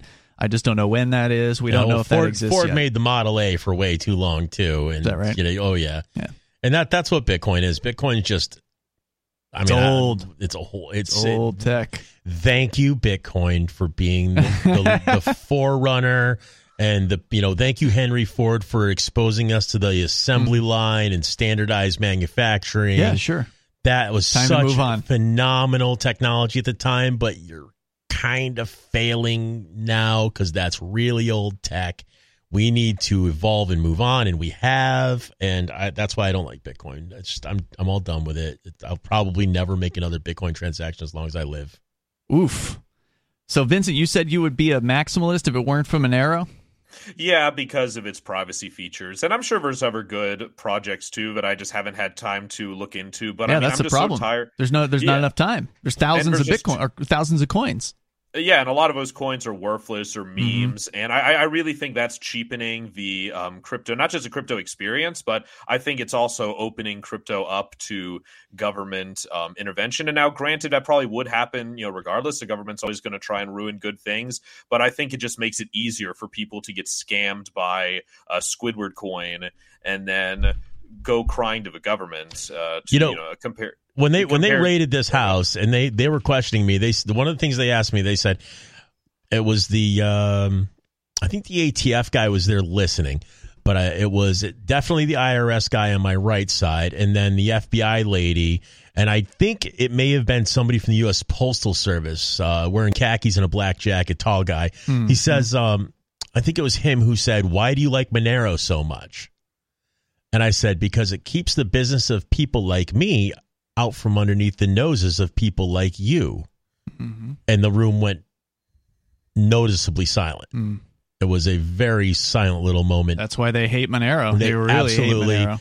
Are very curious about Monero. I don't think those people knew their butt from a hole in the ground.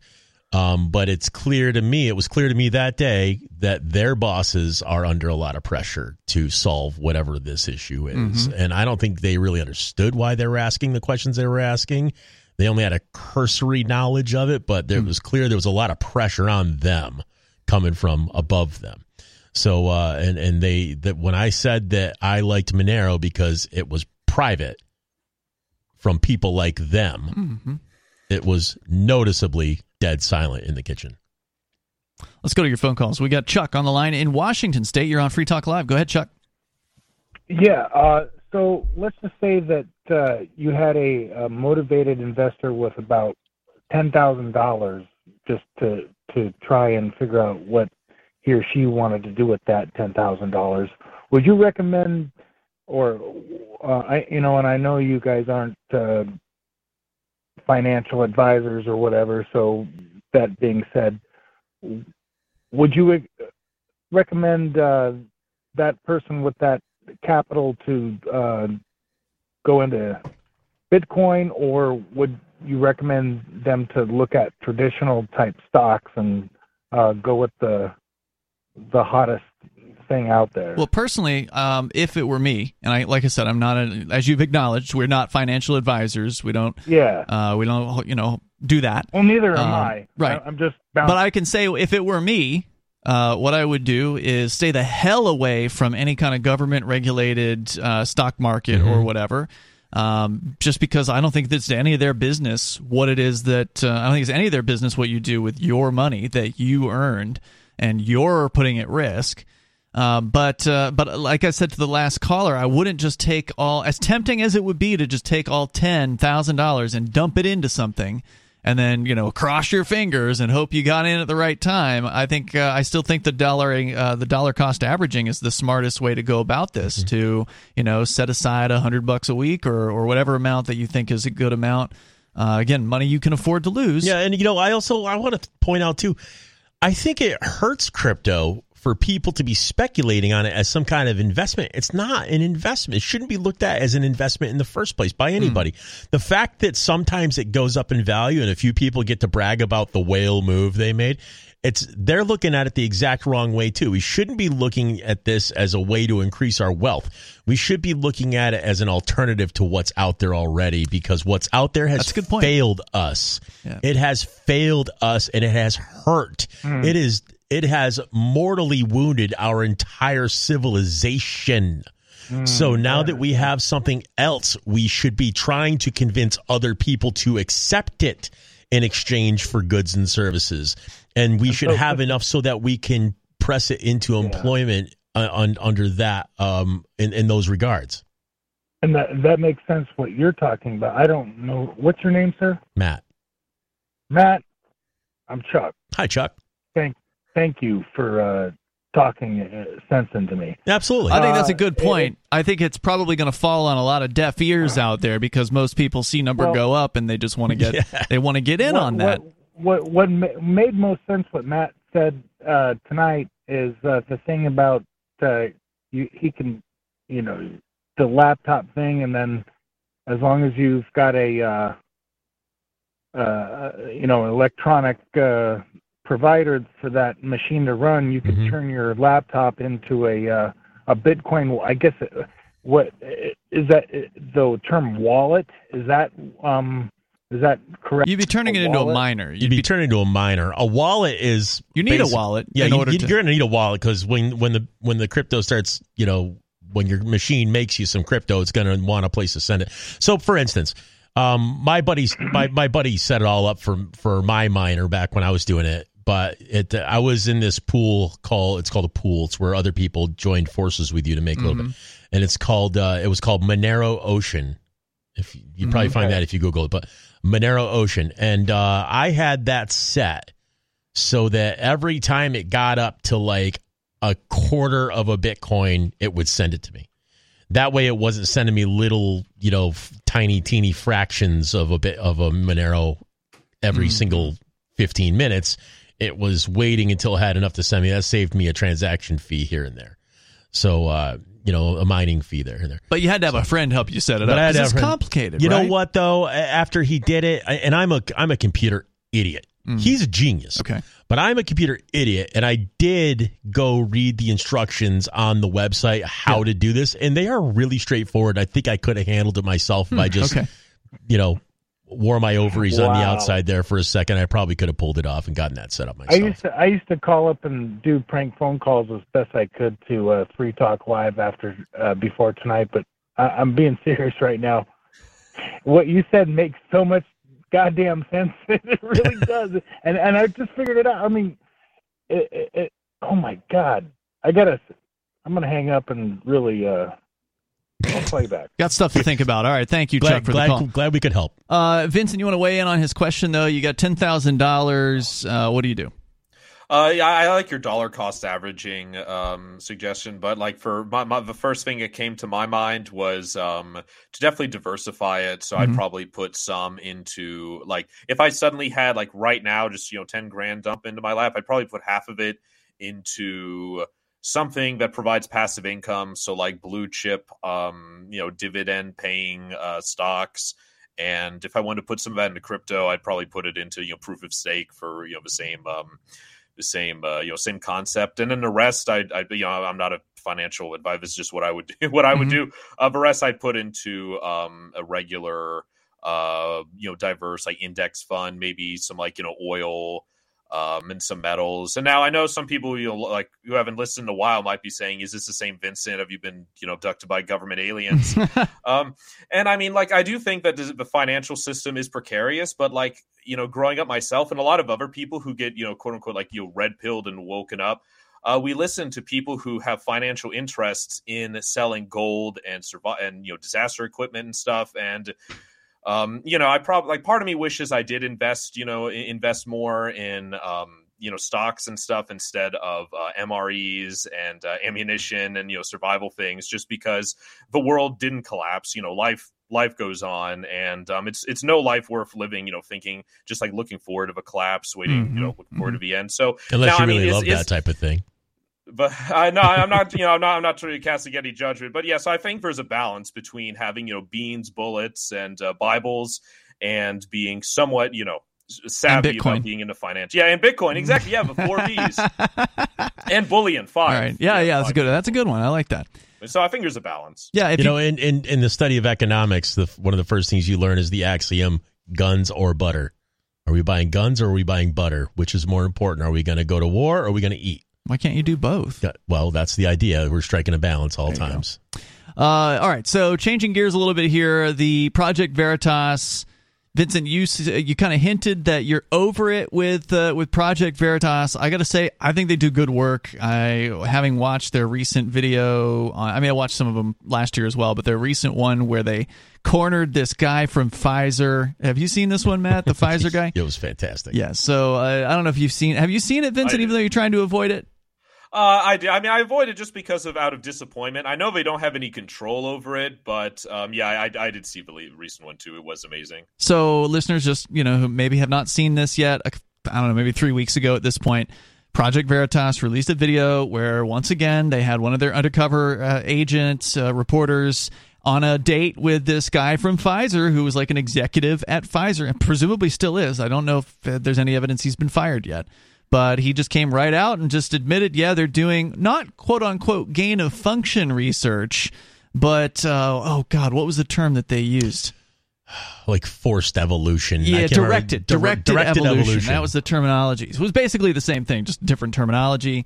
So he admitted that they are manipulating the COVID virus in the hopes that they're going to be able to put out vaccines before they're even necessary, that kind of thing. And it was kind of a shocking report for people that maybe haven't believed the conspiracy theories on these issues, and it verified a lot of that stuff. Mm-hmm. But then they confronted the dude in a restaurant in New York City in the follow-up video, and the dude lost his mind and grabs the iPad from the Project Veritas guy and just smashes it on the ground. And he's down on his hands and knees smashing an iPad that he just stole. Went crazy. What do you want to bet he got? What do you want to bet he got? A slap on the wrist, and he's about to get a promotion if he hasn't already got one. And you got to think. The guy's already evil as it is. They like him because he's evil, and now he's learned a hard lesson about the public eye. So he's going to shut up for the rest of his life and do his evil stuff. So we got more here coming up regarding Project Veritas. Now, apparently, the founder of the organization is on paid leave, and allegedly the board of directors is considering firing of Project Veritas? The founder of Project Veritas. Are you talking about James O'Keefe? That's right. Why? The very same. We'll talk about it coming up in Hour 3. It's Free Talk Live.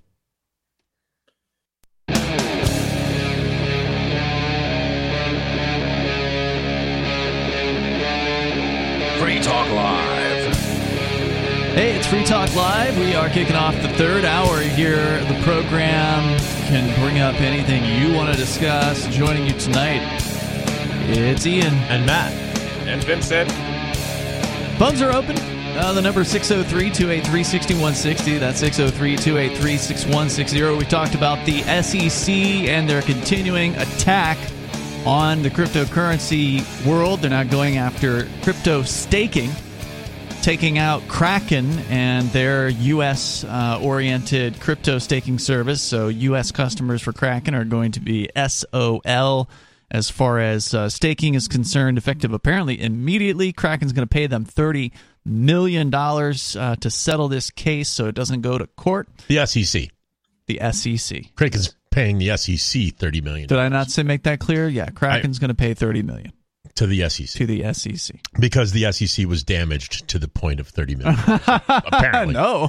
Oh, wait, they weren't? No. The SEC saw no damage? Kraken wanted to avoid, I guess, what they thought would be more than $30 million worth of damage if they took this to court, which is almost unbelievable, but that's what they were expecting. So maybe they saw what happened to LBRY and the fact that LBRY was completely destroyed, and they didn't want that to happen to them. So that's the end of that case. And then that means the SEC is probably going to bring another case against another crypto staking company, likely Coinbase or whoever the next victim will be. So we covered that, but if you want to comment, you're certainly welcome to join us. In other news, Project Veritas has been making headlines recently. We've certainly talked about it and played their videos. We played I think most of the full video that they had with the Pfizer executive revealing that they're basically doing gain-of-function research. They're manipulating the COVID disease in order to possibly create new variants and create new vaccines to make even more money. And this is very kind of cynical,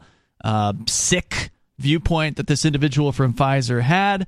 They confronted him over it. Not Pfizer, but Project Veritas confronted this guy. He lost his mind, smashed the iPad that Veritas had. So then, a week later, Veritas came out with a follow-up video. So they had more footage of this dude. They'd kept that, to their coat, if you will. They kept that close when they released the first one. Then they released the second one. And in the second video of this same guy, he was talking about how Pfizer's aware that women have been having reproductive issues. Women who've been vaccinated have been having these issues.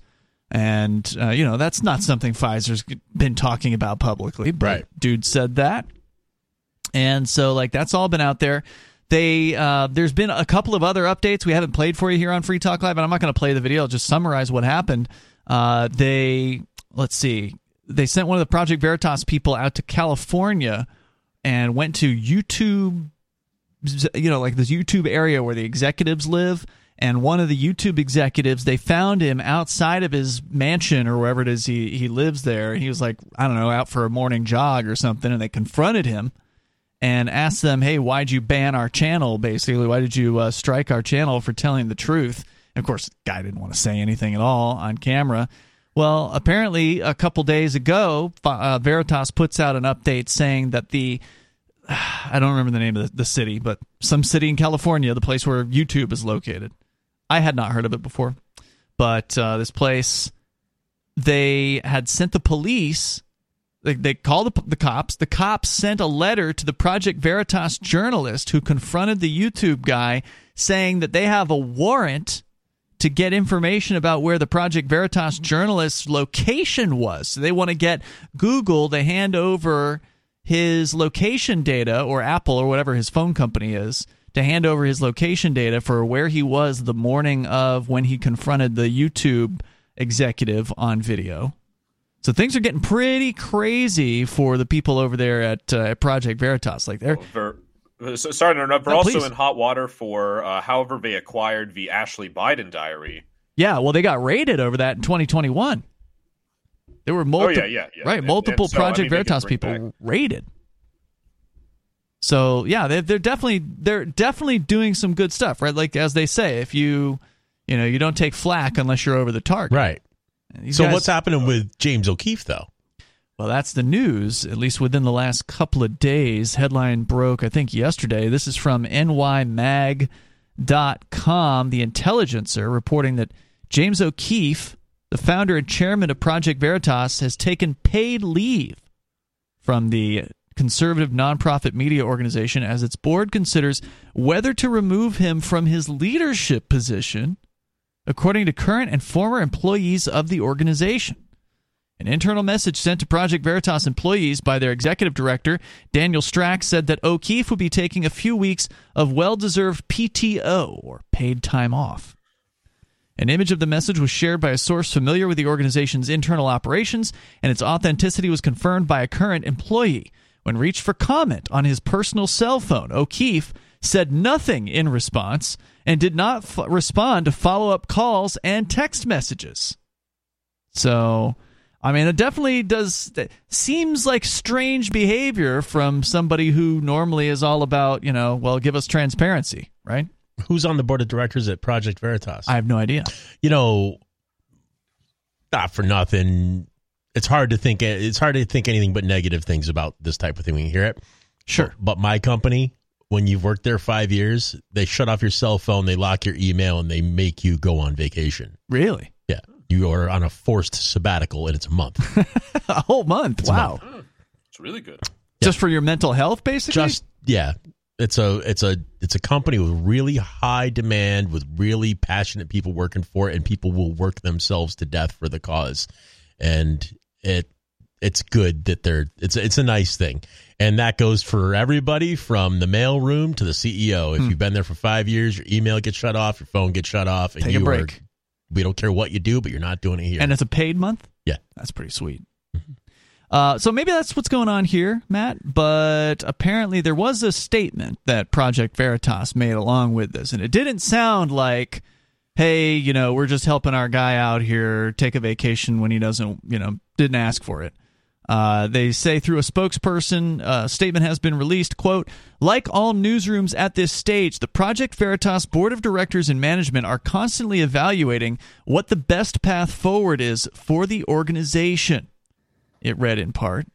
It did not directly address questions about O'Keefe's employment status.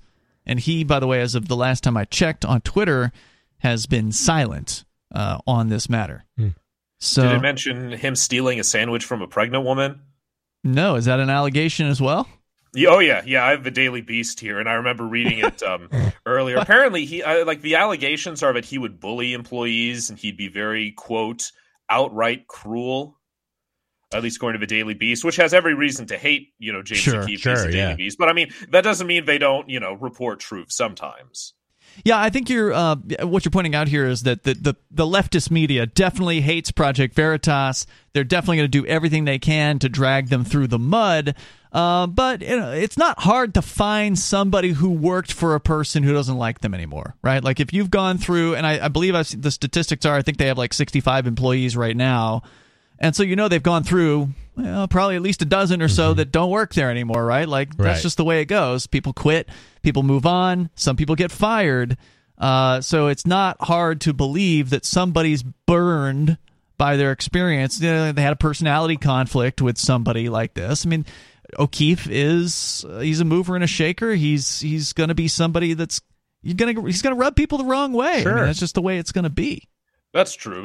He's probably real type A. He's probably driven as, and that if you're not that type of person, it's easy to be upbraided by those types of people.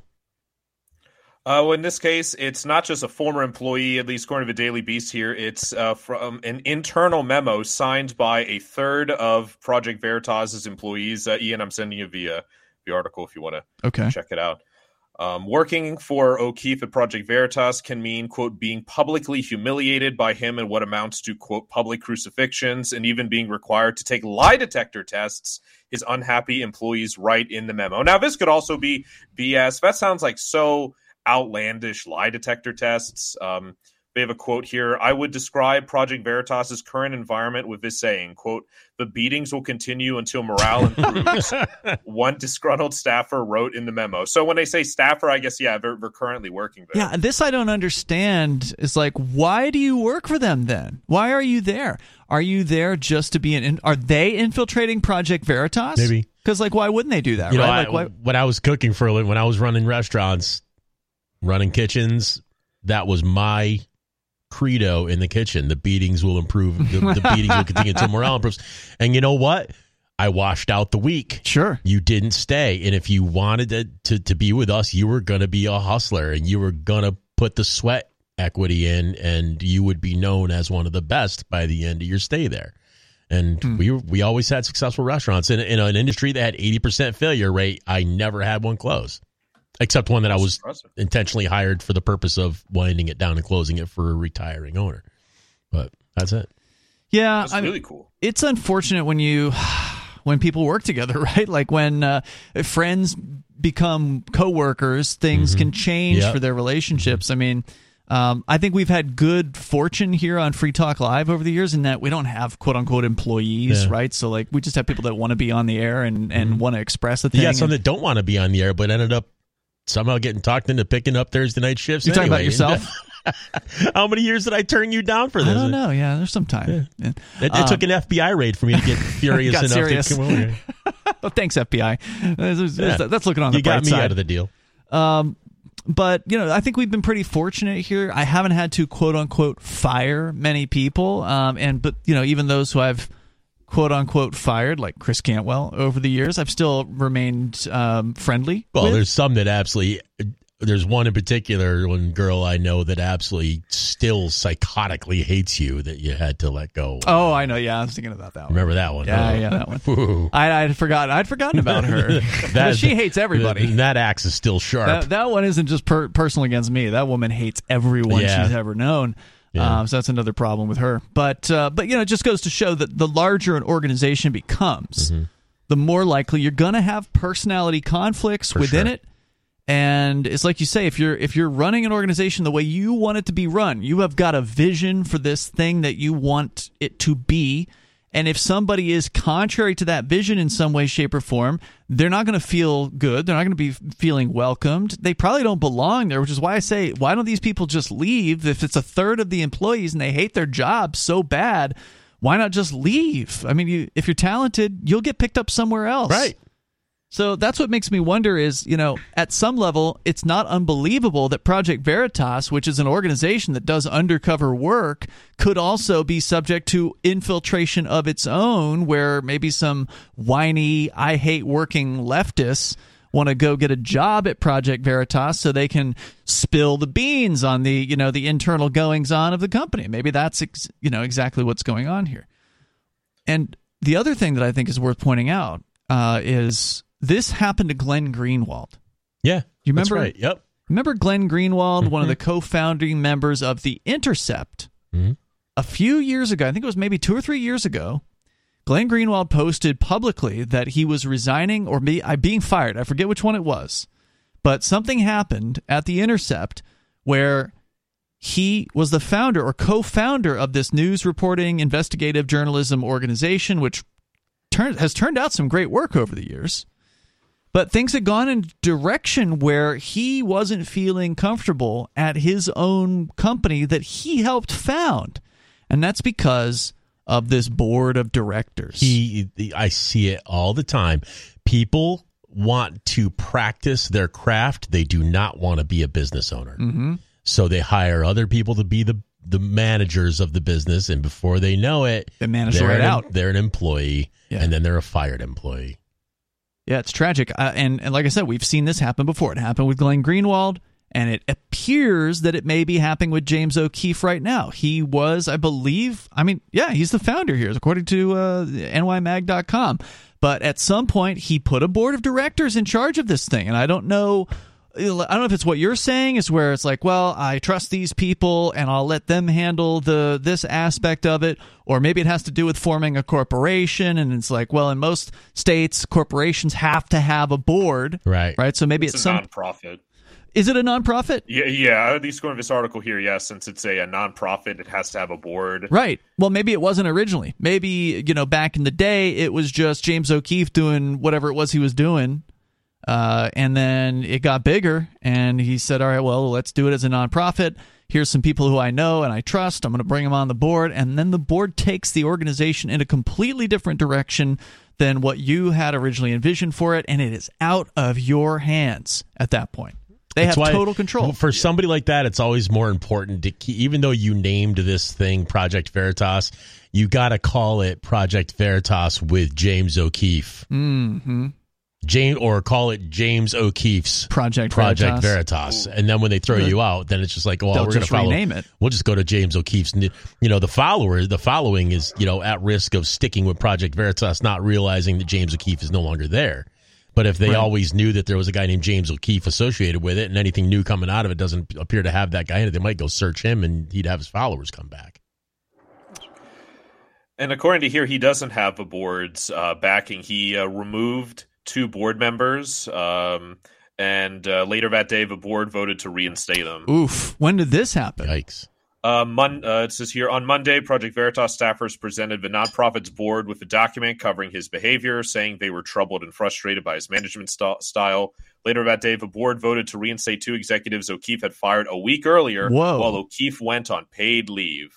Okay, 2 executives wouldn't be board members. He probably cannot. I'm sorry. I misread that. Yeah, but that is interesting. I didn't realize that was happening so close to this other news. So yeah, that absolutely has to do with this then. It'd be worth it to do a little homework and find out who these board member people are and where they come from, and who are they associated with. Like, is this shadowy government crap, or it could just be this, this internal fighting in the conservative movement, right? There was another story recently. We didn't cover it, but I had it in show prep about the dude that sits at the table, Crowder, Steven Crowder. Yeah. He's always in that meme where he's sitting at a table at a college campus or whatever, like Change My Mind, that guy. Apparently, he had a big falling out with a lot of the conservatives. I think Ben Shapiro, he's another big name in the conservative community. The Daily Wire was going to hire this dude, and they had a very, what Crowder would say was restrictive contract. Oh, the contract. Yeah, it was a huge contract, and he turned it down, right? He turned like $50 million down because, as I understand it, the contract required that he take a hit in pay if they lost, like, if YouTube banned his channel, then Crowder would have to take a hit in pay. Which, from one perspective, kind of makes sense, right? Like, they're not getting the revenue in that they were expecting from him, so therefore you get your pay dinged in that case. But Crowder's argument was, look, this is proof that these people are going to kowtow to the system, right? Like, oh, well, if you want to appease YouTube, then there's only so much you can say. Right. So that essentially the argument was that this is essentially a control on what his freedom of speech is, the things, the topics he's able to cover, the viewpoints he's able to express. And Crowder wasn't always an activist. Before this, he was a comedian, and he, I mean, that's Steven Crowder's a comedian. He's a stand-up comedian, and so that means to me he's seen contracts before. And I think that was part of his point. I've seen this before, and I'm not interested in this contract for XYZ reasons that I'm very well acquainted with. No, thank you. And then he went on. The controversy started when he started going on about it, because what he's trying to do is warn other people about, look out for this. This is little. Well, yeah, you got to read the contract. You got to read your contract. And if you can't do it yourself, you better hire an attorney who's going to be honest with you about it.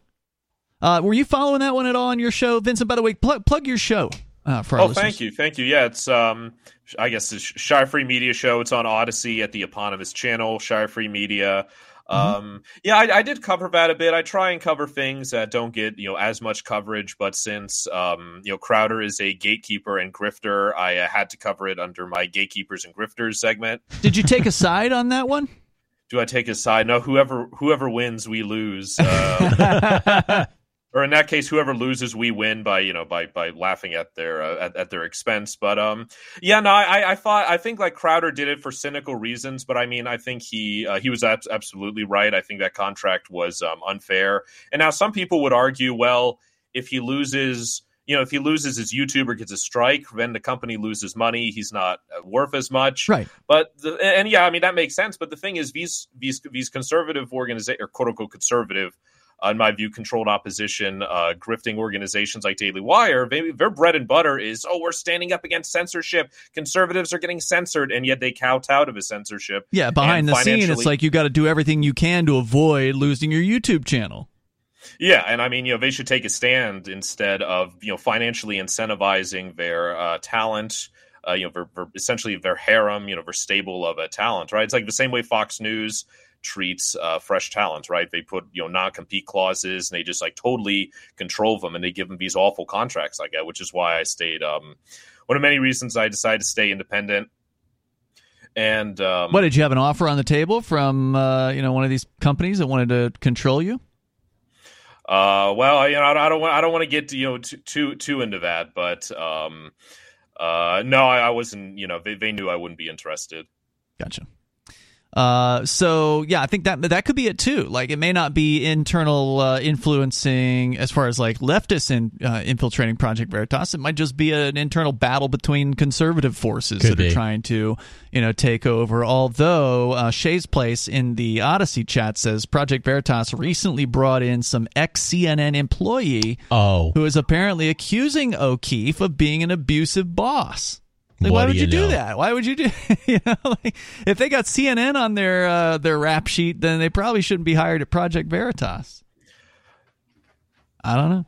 They also had I saw from Steve Bannon, they hired one of the lawyers from Dominion to be their lawyer for their legal troubles. The voting company? Yeah. Wait, Veritas hired a Dominion lawyer? Yeah, I sent it to. Why does that make any sense? It's funny. This is like a wash, rinse, repeat thing we hear all the time. Like Alex Jones. Alex Jones's attorney only has one other client, and it's the Bronfman family, which is like the Rockefellers of Canada. People, right? Yeah. They're big connected, like major. Huge, major money, major money. Mm-hmm. Yeah, the NXIVM cult. That's right. I didn't even think about that. Yeah. So O'Keefe, let's see here. A little bit more from the statement from Project Veritas. Quote, there are 65-plus employees at Project Veritas dedicated to continuing the mission to expose corruption, dishonesty, waste, fraud, and other misconduct in both public and private institutions. To our supporters, we hear you, we care about you, and we will never give up, unquote. However, they did not address O'Keefe. So they say they care about their supporters, but they're not telling their supporters what's actually going on, why O'Keefe has been given paid time off. And it sure sounds like you're onto something there, Vincent, given that he fired two people and then the board undid his firings, and then all of a sudden 3 days later he's out. At least. They call themselves Veritas, but they're being very opaque right now. Yeah. More coming up here in moments, but rest assured, wherever it is this guy ends up going, if he ends up being fired, maybe he won't, but if he ends up being fired, he'll land on his feet and he'll start something else up. He's not a quitter. No, there's more coming up here. It's Free Talk Live.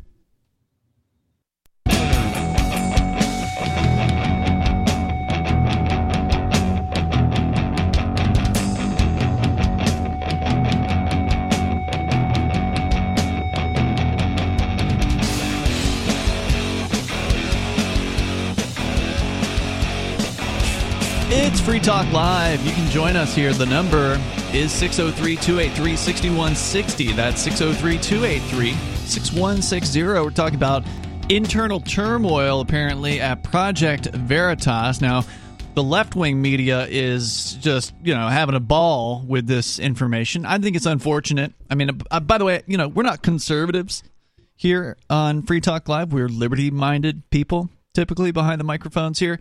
But I do appreciate the work that Project Veritas does, because they are doing some stuff that you really just don't see out there. You don't see this kind of undercover ambush interview. Rebel News is doing ambush interviews. They did some really good stuff at the World Economic Forum, ambushing people outside. But Vincent, I saw you shaking your head a moment ago. Well, anytime anyone says Rebel News and doing a good job, I immediately get concerned. But no, that you're right in that case. Ezra Levant himself actually went to Davos at the WEF. So yeah, he confronted Bourla from Pfizer there. So, yeah, I mean, they could do some good work, but, I mean, their thing is selling email address. They always have petitions and lists, so it is a massive grift. Gatekeeper, really? Zionist gatekeepers also. I mean, like Gavin McInnes worked for them and criticized Israel, and then they, bring him on an all-expense-paid trip to Israel, and then suddenly he loves Israel and wants to bomb those Palestinians. So, interesting. I didn't mean to get into that diatribe, but yeah, that's why I made the face. But yeah, I mean, good for these. I want to encourage these grifters when they do good work. Yeah, I mean, good for them. I think they should be encouraged. Are you saying Project Veritas are also in the grifter camp, as far as you're concerned?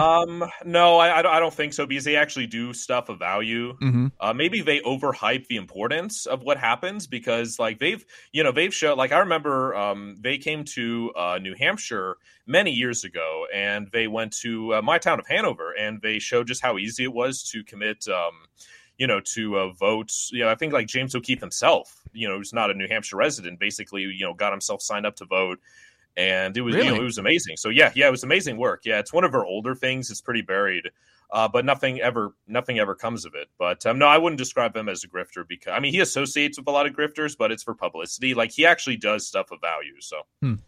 Well, I mean, it's pretty common that, a lot of exposés aren't going to take down the government, right? Like it's valuable just from the perspective of those who want to know can find out. Those who want to know what's really going on don't just have to speculate. Now we can show somebody, oh, look, here's a video of this Pfizer guy saying the things that people have been speculating on for the last 2 years. Now it's out there in the open. Here's your proof. So for anybody that was wanting some proof, they do give that. It's not going to result in what I think a lot of the conservatives think. Like, I get what and you're absolutely right with what you're saying here, Vincent. Whenever that video came out from Veritas, you could see the conservatives on social media saying things like, all right, now the Congress is going to bring Pfizer in and they're going to grill them and they're going to take Pfizer down. No way. Not a chance. And that's more, and I'll admit, that's more of an indictment against like the people and, the people in power than it is, Veritas, right? I mean, they're doing the best they can. Yeah, well, it's also an indictment against just the ignorance of these conservatives and believing that these people in D.C. are going to all of a sudden switch gears and do something to hold these people accountable. It's like not even possible. In fact, the latest video from Project Veritas that I saw today, it was at some hotel. I think it was in D.C. or wherever it was. And so they were having some kind of convention of the Republican Governors Association. And who was showing up to speak or be seen at the Republican Governors Association? None other than Pfizer's CEO, Albert Bourla. Interesting. And so they're confronting Bourla on the way. Apparently the Veritas guys bought a room at this hotel because they actually pull that out as a card when the hotel security comes up, and they're like, you got to leave. This is private property. They say, well, we've got a room here. And so then that kind of flummoxed them for a little bit. Because how do you tell your customers they have to leave, the area? They weren't inside the room where the convention was going on. They're just out in the hallway, right? So they're trying to get comments from Bourla about being, corrupt scumbag or whatever it was.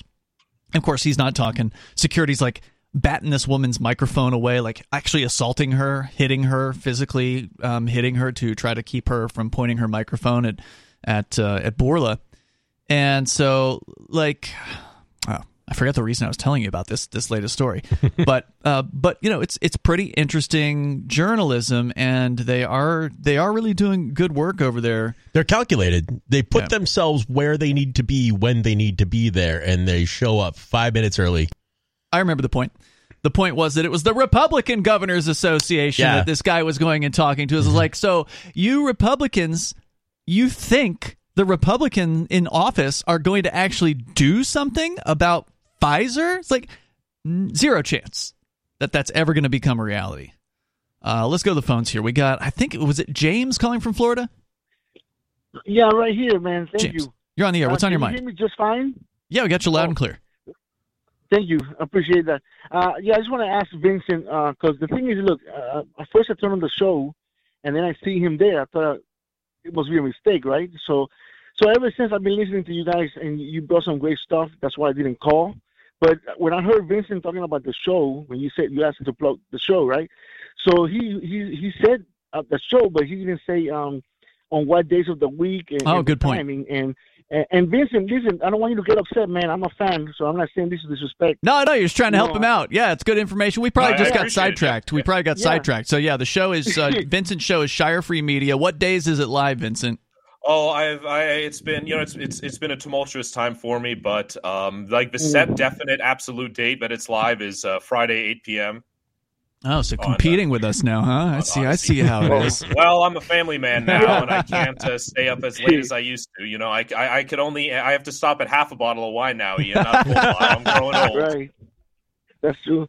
Hey, but Vincent, listen. The thing is that every time I miss one of your episodes or I catch it late, the episode is not available on your Odyssey, so I have to see what happens. But what's going on, bro? Oh, I see. I actually had some, and obviously I'll be very brief about this. I had some internet problems. For some reason, the Ethernet cord, I couldn't upload anything. I have like a 200 Mbps download, but like a 0.3 upload, and so I had to go back to Wi-Fi, and then the Wi-Fi I had like 190 Mbps or whatever upload. So that's one reason I've been having some issues. But yeah, in all honesty, I've been having some creativity. I've been having some direction issues. I mean, it's something not for Free Talk Live to talk about, but I'll tell you what. Just ping me after the show, Vincent. We can go over Odyssey. There may just be a feature you're missing that might make this whole process. Oh no, I know how to do it. I just haven't been. I've just been so self-conscious about my work recently. And I know to the audience, I'm sorry, but I know how he can be on this one, James. He gets this way. It's like I tried to tell him years ago, like, quit judging yourself and just put every show you do out, and I wish I listened. Let the people decide. Go ahead. Yeah. Just do the show because you're doing great, man. You're as good as these guys over here at Free Talk Live. So, and that's why I missed the show, and I love your show as much as I love this one. So now James got me wanting to listen to Vincent's show. Now I got to go tune in. I mean, that means a lot to me, James. Thank you. He does a good job. He does a good job. The reason, the thing I'm missing is when you used to do the show on Saturday nights at the studio here. Because I miss it, but I also miss the bumper music. Damn, man, I really miss the music. Man. That music was good. Oh, you do? Oh, well. Thank you, man. I appreciate it. All right. Hey, James, thank you for the call tonight, man. I appreciate the kind words. Have a good night, guys. Thank you. Thank you for the feedback. I miss that caller. He used to call on occasion. He's always fun. Always fun. Let's go to a different call. I like this James a lot more than the old James, I have to say. I like this James a lot more. The crazy James? Yeah. Thank goodness he doesn't call in. Well, of course, we also banned him from the lines. Sarah, I miss those Saturdays, too. Those Saturdays were nice. Sarah, you're on Free Talk Live. Go ahead. Oh, she's having a fight with Richard there. Sarah. Sarah, you're on the air. Oh, yes. Hey, Sarah. Okay, yes. I have to come here. Are you having a fight with Richard? What's going on back there? Oh, we're just watching TV. I have to get into another room. He just talks loudly normally. Yeah, he's deaf. Oh, okay. That explains it. What are you guys watching? What's on TV tonight? Oh, there was a show about the Hawaii, about the kayaking or whatever, and okay. So but that's why I was talking about the. Are you trying to get Richard to take you to Hawaii? Like a little vacay? No. We both been there. Had Waikiki, so we're talking about Waikiki. Why don't you move there? I hear it's a real communist kind of place. Well, I don't know. I thought New Mexico was pretty communist. It may be, actually. I'm not sure which one's worse. They're both pretty bad. Or good from your perspective. They gave me another $200 in EBT. Who does? They told me that they're going to cut my EBT, and then they dumped another $220 in me. I don't know what they're doing. But anyways, every time they try to cut the EBT, there's people that lobby. We fight back. You got to get that free money. We want that. We want that stuff that other people worked for. We don't want stuff that we worked for. We want stuff that other people worked for. You don't know what working means. Well, I mean, in the free bus, we're fighting to keep the free bus fare with no ID too. We'll push back. We're not going to get rolled over because it just penalizes the people that don't have money. That $20 is a big deal for people that the rent is $650 for a studio. We got nothing afterwards. Well, why would they rent it for Section 8? Why not just do Section 8? Why do you have to bother with that rent stuff? Oh, the Section 8, they put you through the ringer. You have to apply and wait for another year, and then they... That's almost like a job, applying and then... Well, but then you stay in a shelter for a year until you get the thing, right? You got to be a ghetto capitalist, okay? It's not just enough to take, like, EBT and stuff. You got to be a ghetto capitalist, okay? You have to, there's a way to game all of this, right? And if you record it, then you could be a regular capitalist and, sell... start a grift and, teach people how to, be a ghetto capitalist and live on, disability and live on all of his stuff. And then, you won't have to, well, actually, no, you'd make so much money teaching people that, then you'd have to get off it. So no, I guess there's really no point. And it requires drive too, that someone, drive at that, you would have gotten for like an actual job, right? Instead. But, for anyone else listening, ghetto capitalism all the way. What, Sarah? I canceled, I'm still a customer of the network marketing, but Richard, he canceled out because it was just too much pressure. Too much pressure, He was trying to market, you know what I mean? And then he just got really frustrated. But so he didn't get. Did he ever have any downline? Did he ever get any people as marketers underneath him? Well, he had customers. No, that's not what I'm asking.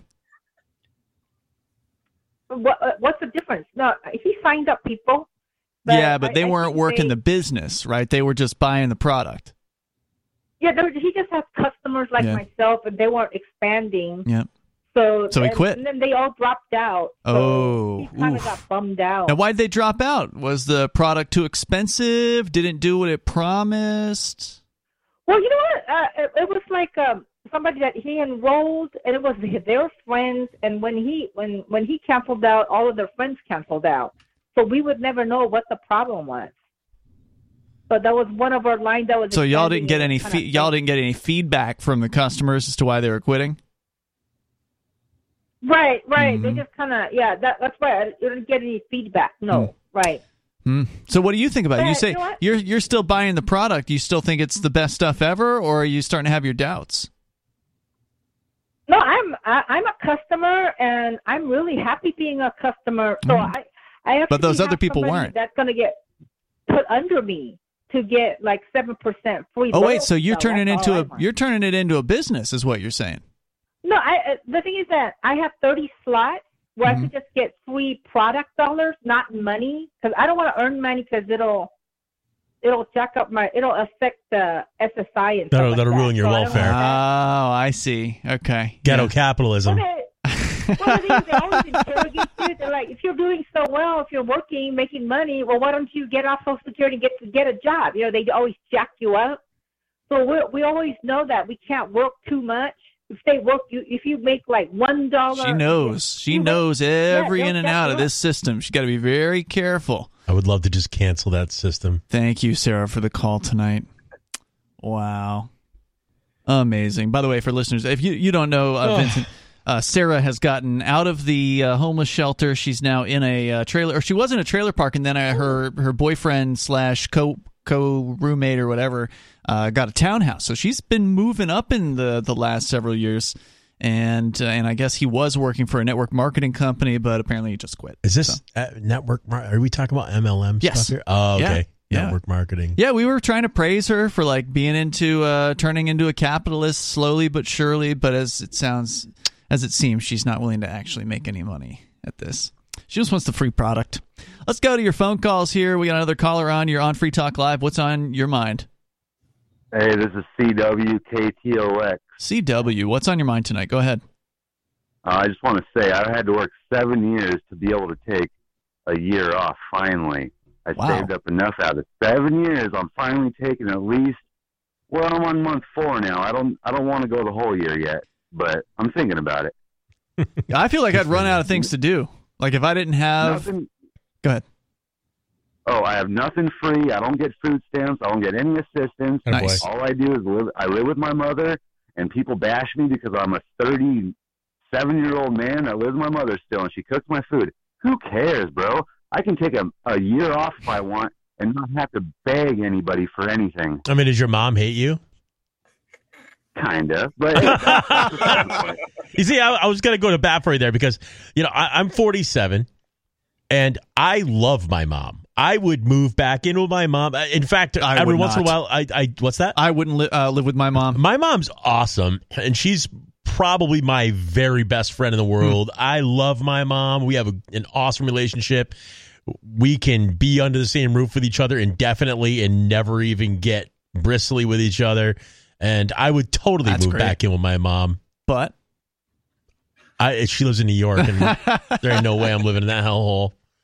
You don't go from New Hampshire to, you don't go from the very best to the very worst. To the worst. No, yeah. I left that place on purpose. So what else, CW? Oh, that was about it. I just wanted to bash on some people that get free crap all the time. And I'm in Arizona, so we still have our gun rights, so. Right. Very good. Thanks for the call tonight, man. I appreciate hearing from you. Hey, look, it's certainly something you're going to see more of, especially as the economy gets worse. I mean, it's something that a lot of people have been poking fun of for people for years, for living with their parents until they're in their 30s and their 40s. And the reality is, as it gets tougher out there, it's just going to be something people are going to have to swallow their pride. And, hey, if you can't pay the mortgage, you can't pay the rent, then you got to move back in with people, whether it's your family or roommates or whatever. You got to be able to make ends meet. I mean, I don't blame somebody for it. Personally, it's not for me. It's not something I would want to do. But if you're in that circumstance and you got to do it, hey, you got to do what you got to do.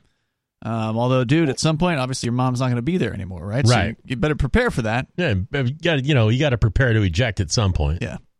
Well, and this whole thing of like moving across a country or moving entirely elsewhere when you come of age is also like relatively new and American. It is, yeah. For hundreds of years and currently in other countries. I mean, maybe they wouldn't all live together in the same exact like room or house, because that's how murders happen. But they, I mean, you would still have the grandparents would take care of the children, and then the grandchildren and the children would work, and then they take care of the parents, so you don't have to waste money on daycare or end of life care for retirement homes. Sure. So it's actually rather normal and very it makes sense for saving money too. I mean, I don't think it's necessarily a bad thing, but yeah, it's like if you're just playing video games and doing whatever, you're like wasting away in your parents' basement, then yeah, that is a problem. Yeah, that's a great point, and it really is more of a testament to the prosperity of the American experiment, right? Because one of the reasons why people stay home in these other cultures, beyond the fact that it's sort of a culturally okay thing to do, is it's also a sensible thing to do from a financial perspective. We've been so successful over the last couple hundred years in the United States is we've been able to afford to spread our wings and move out sooner rather than later, and that in a recession is going to be harder to do. So, Vincent, you wanted to talk about Ye. Yes. The artist formerly known as Kanye West, now known as I'm just going to call him Kanye. Sorry, I'm just going to call him Kanye. I'm not messing around with that stuff. All right, well, that's what he wanted to be called. Well, yeah, I mean, it's just he's been so pretentious about it. And I mean, Ye is like close to, I mean, it's just to feed his ego because Ye is close to Yah. right? Which is, one of the names for God. He calls himself, what was it, God's the Most High, yet I'm a close high in his lyrics. So it's, this whole thing is just a man just to expand his ego. Doesn't he also call himself Yeezus or something like that? I haven't heard him call himself out recently, but yeah, I remember Yeezus was the first thing. And so what's going on with him? He disappeared for a little while after making appearances on the Alex Jones show while wearing a full black balaclava face, not even a balaclava, like full mask and goggles or whatever. Like you couldn't even see his face. And then talking about like Hitler was a good guy kind of thing he made Alex Jones uncomfortable. Like Alex Jones, who's normally not at a loss for words, had a tough time handling this guest. That's funny. Kanye West. So that was the last time I saw him sort of in the public sphere. Was he was making? Oh, yeah, Tim Pool. He also appeared there and then walked off the set after 15 minutes. Was it that long? Yeah, it didn't take that long. It was criminally short, in my view. It was. He planned it. Childishly short. He planned it. He telegraphed early in the interview that he was going to leave. I believe he said something early on that made it sound like he was already plotting and or considering leaving. So I think they went there with the intention of stirring up controversy by walking off Tim Pool. I think that was planned. Yeah, that makes sense. Especially back then, that's when Milo was associated with it. Oh wait, he's not anymore? Is Milo gone? No, Milo parted ways, and after billing Kanye like $100,000, and so we're actually here. We're going to get into some of the filing. Filing? It's not, yeah, some of the filing. So there's actually some official paperwork here. Oh, okay. Because so Kanye West disappeared. He's like losing properties. He's getting lost his bank accounts. He's probably in trouble with the IRS, very possibly. And he disappears, marries a woman, a Jewish woman, who looks like his ex-wife, but 20 years younger, right?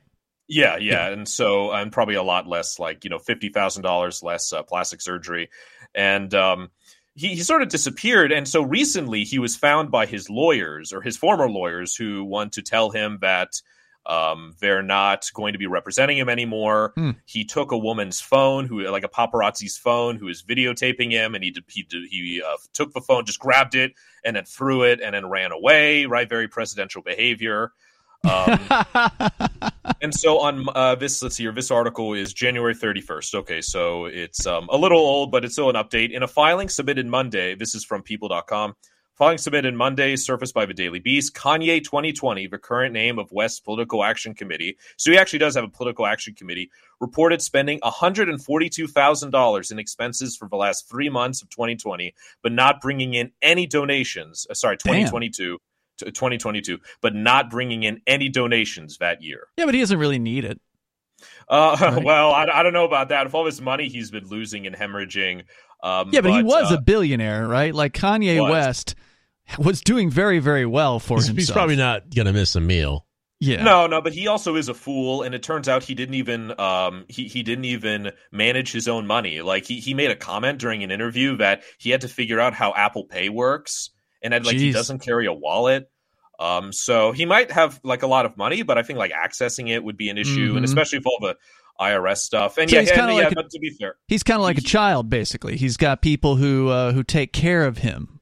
Yeah, he's like so wealthy. I'd compare it more to, because a child is innocent. I'd compare it to like a Chinese royalty, where they like break their feet, they bind their feet and they're carried around, and it's to show how powerful they are, but it's also a way to control them. And well, I think just Kanye's like kind of aspy too. He seems pretty aspy. Really?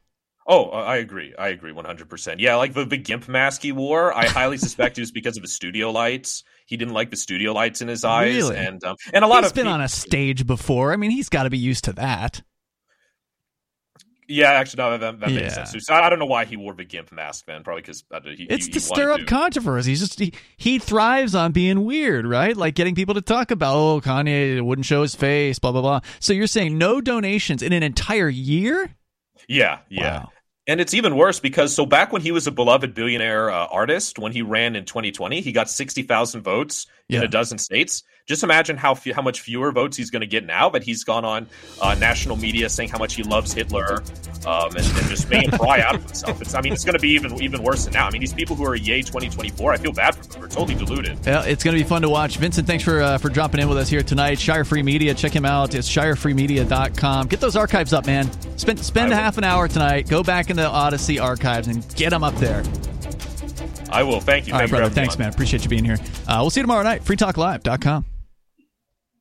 Some of you have wanted to support Free Talk Live's mission on a monthly basis, but don't want to support Patreon. Now we have an alternative that also helps our premier streaming platform, Odyssey. Visit video.freetalklive.com and click Join at the top of the channel. You can subscribe for $5 per month, and unlike other subscription services, Odyssey adds their processing fee on top, so it'll cost a little over $5 per month, but Free Talk Live will receive the entire amount you pledged. Higher donation tiers are available if you're feeling so inspired. You'll get a special membership badge that's visible in the Odyssey chat room, and if we get enough supporters, we may enable members-only chat. This new subscription method is a great way to decentralize our direct listener support away from just Patreon and also support a libertarian-run business, Odyssey. Please visit video.freetalklive.com and click Join to subscribe to our Odyssey channel and help support spreading our message around the planet. Visit video.freetalklive.com and click Join today.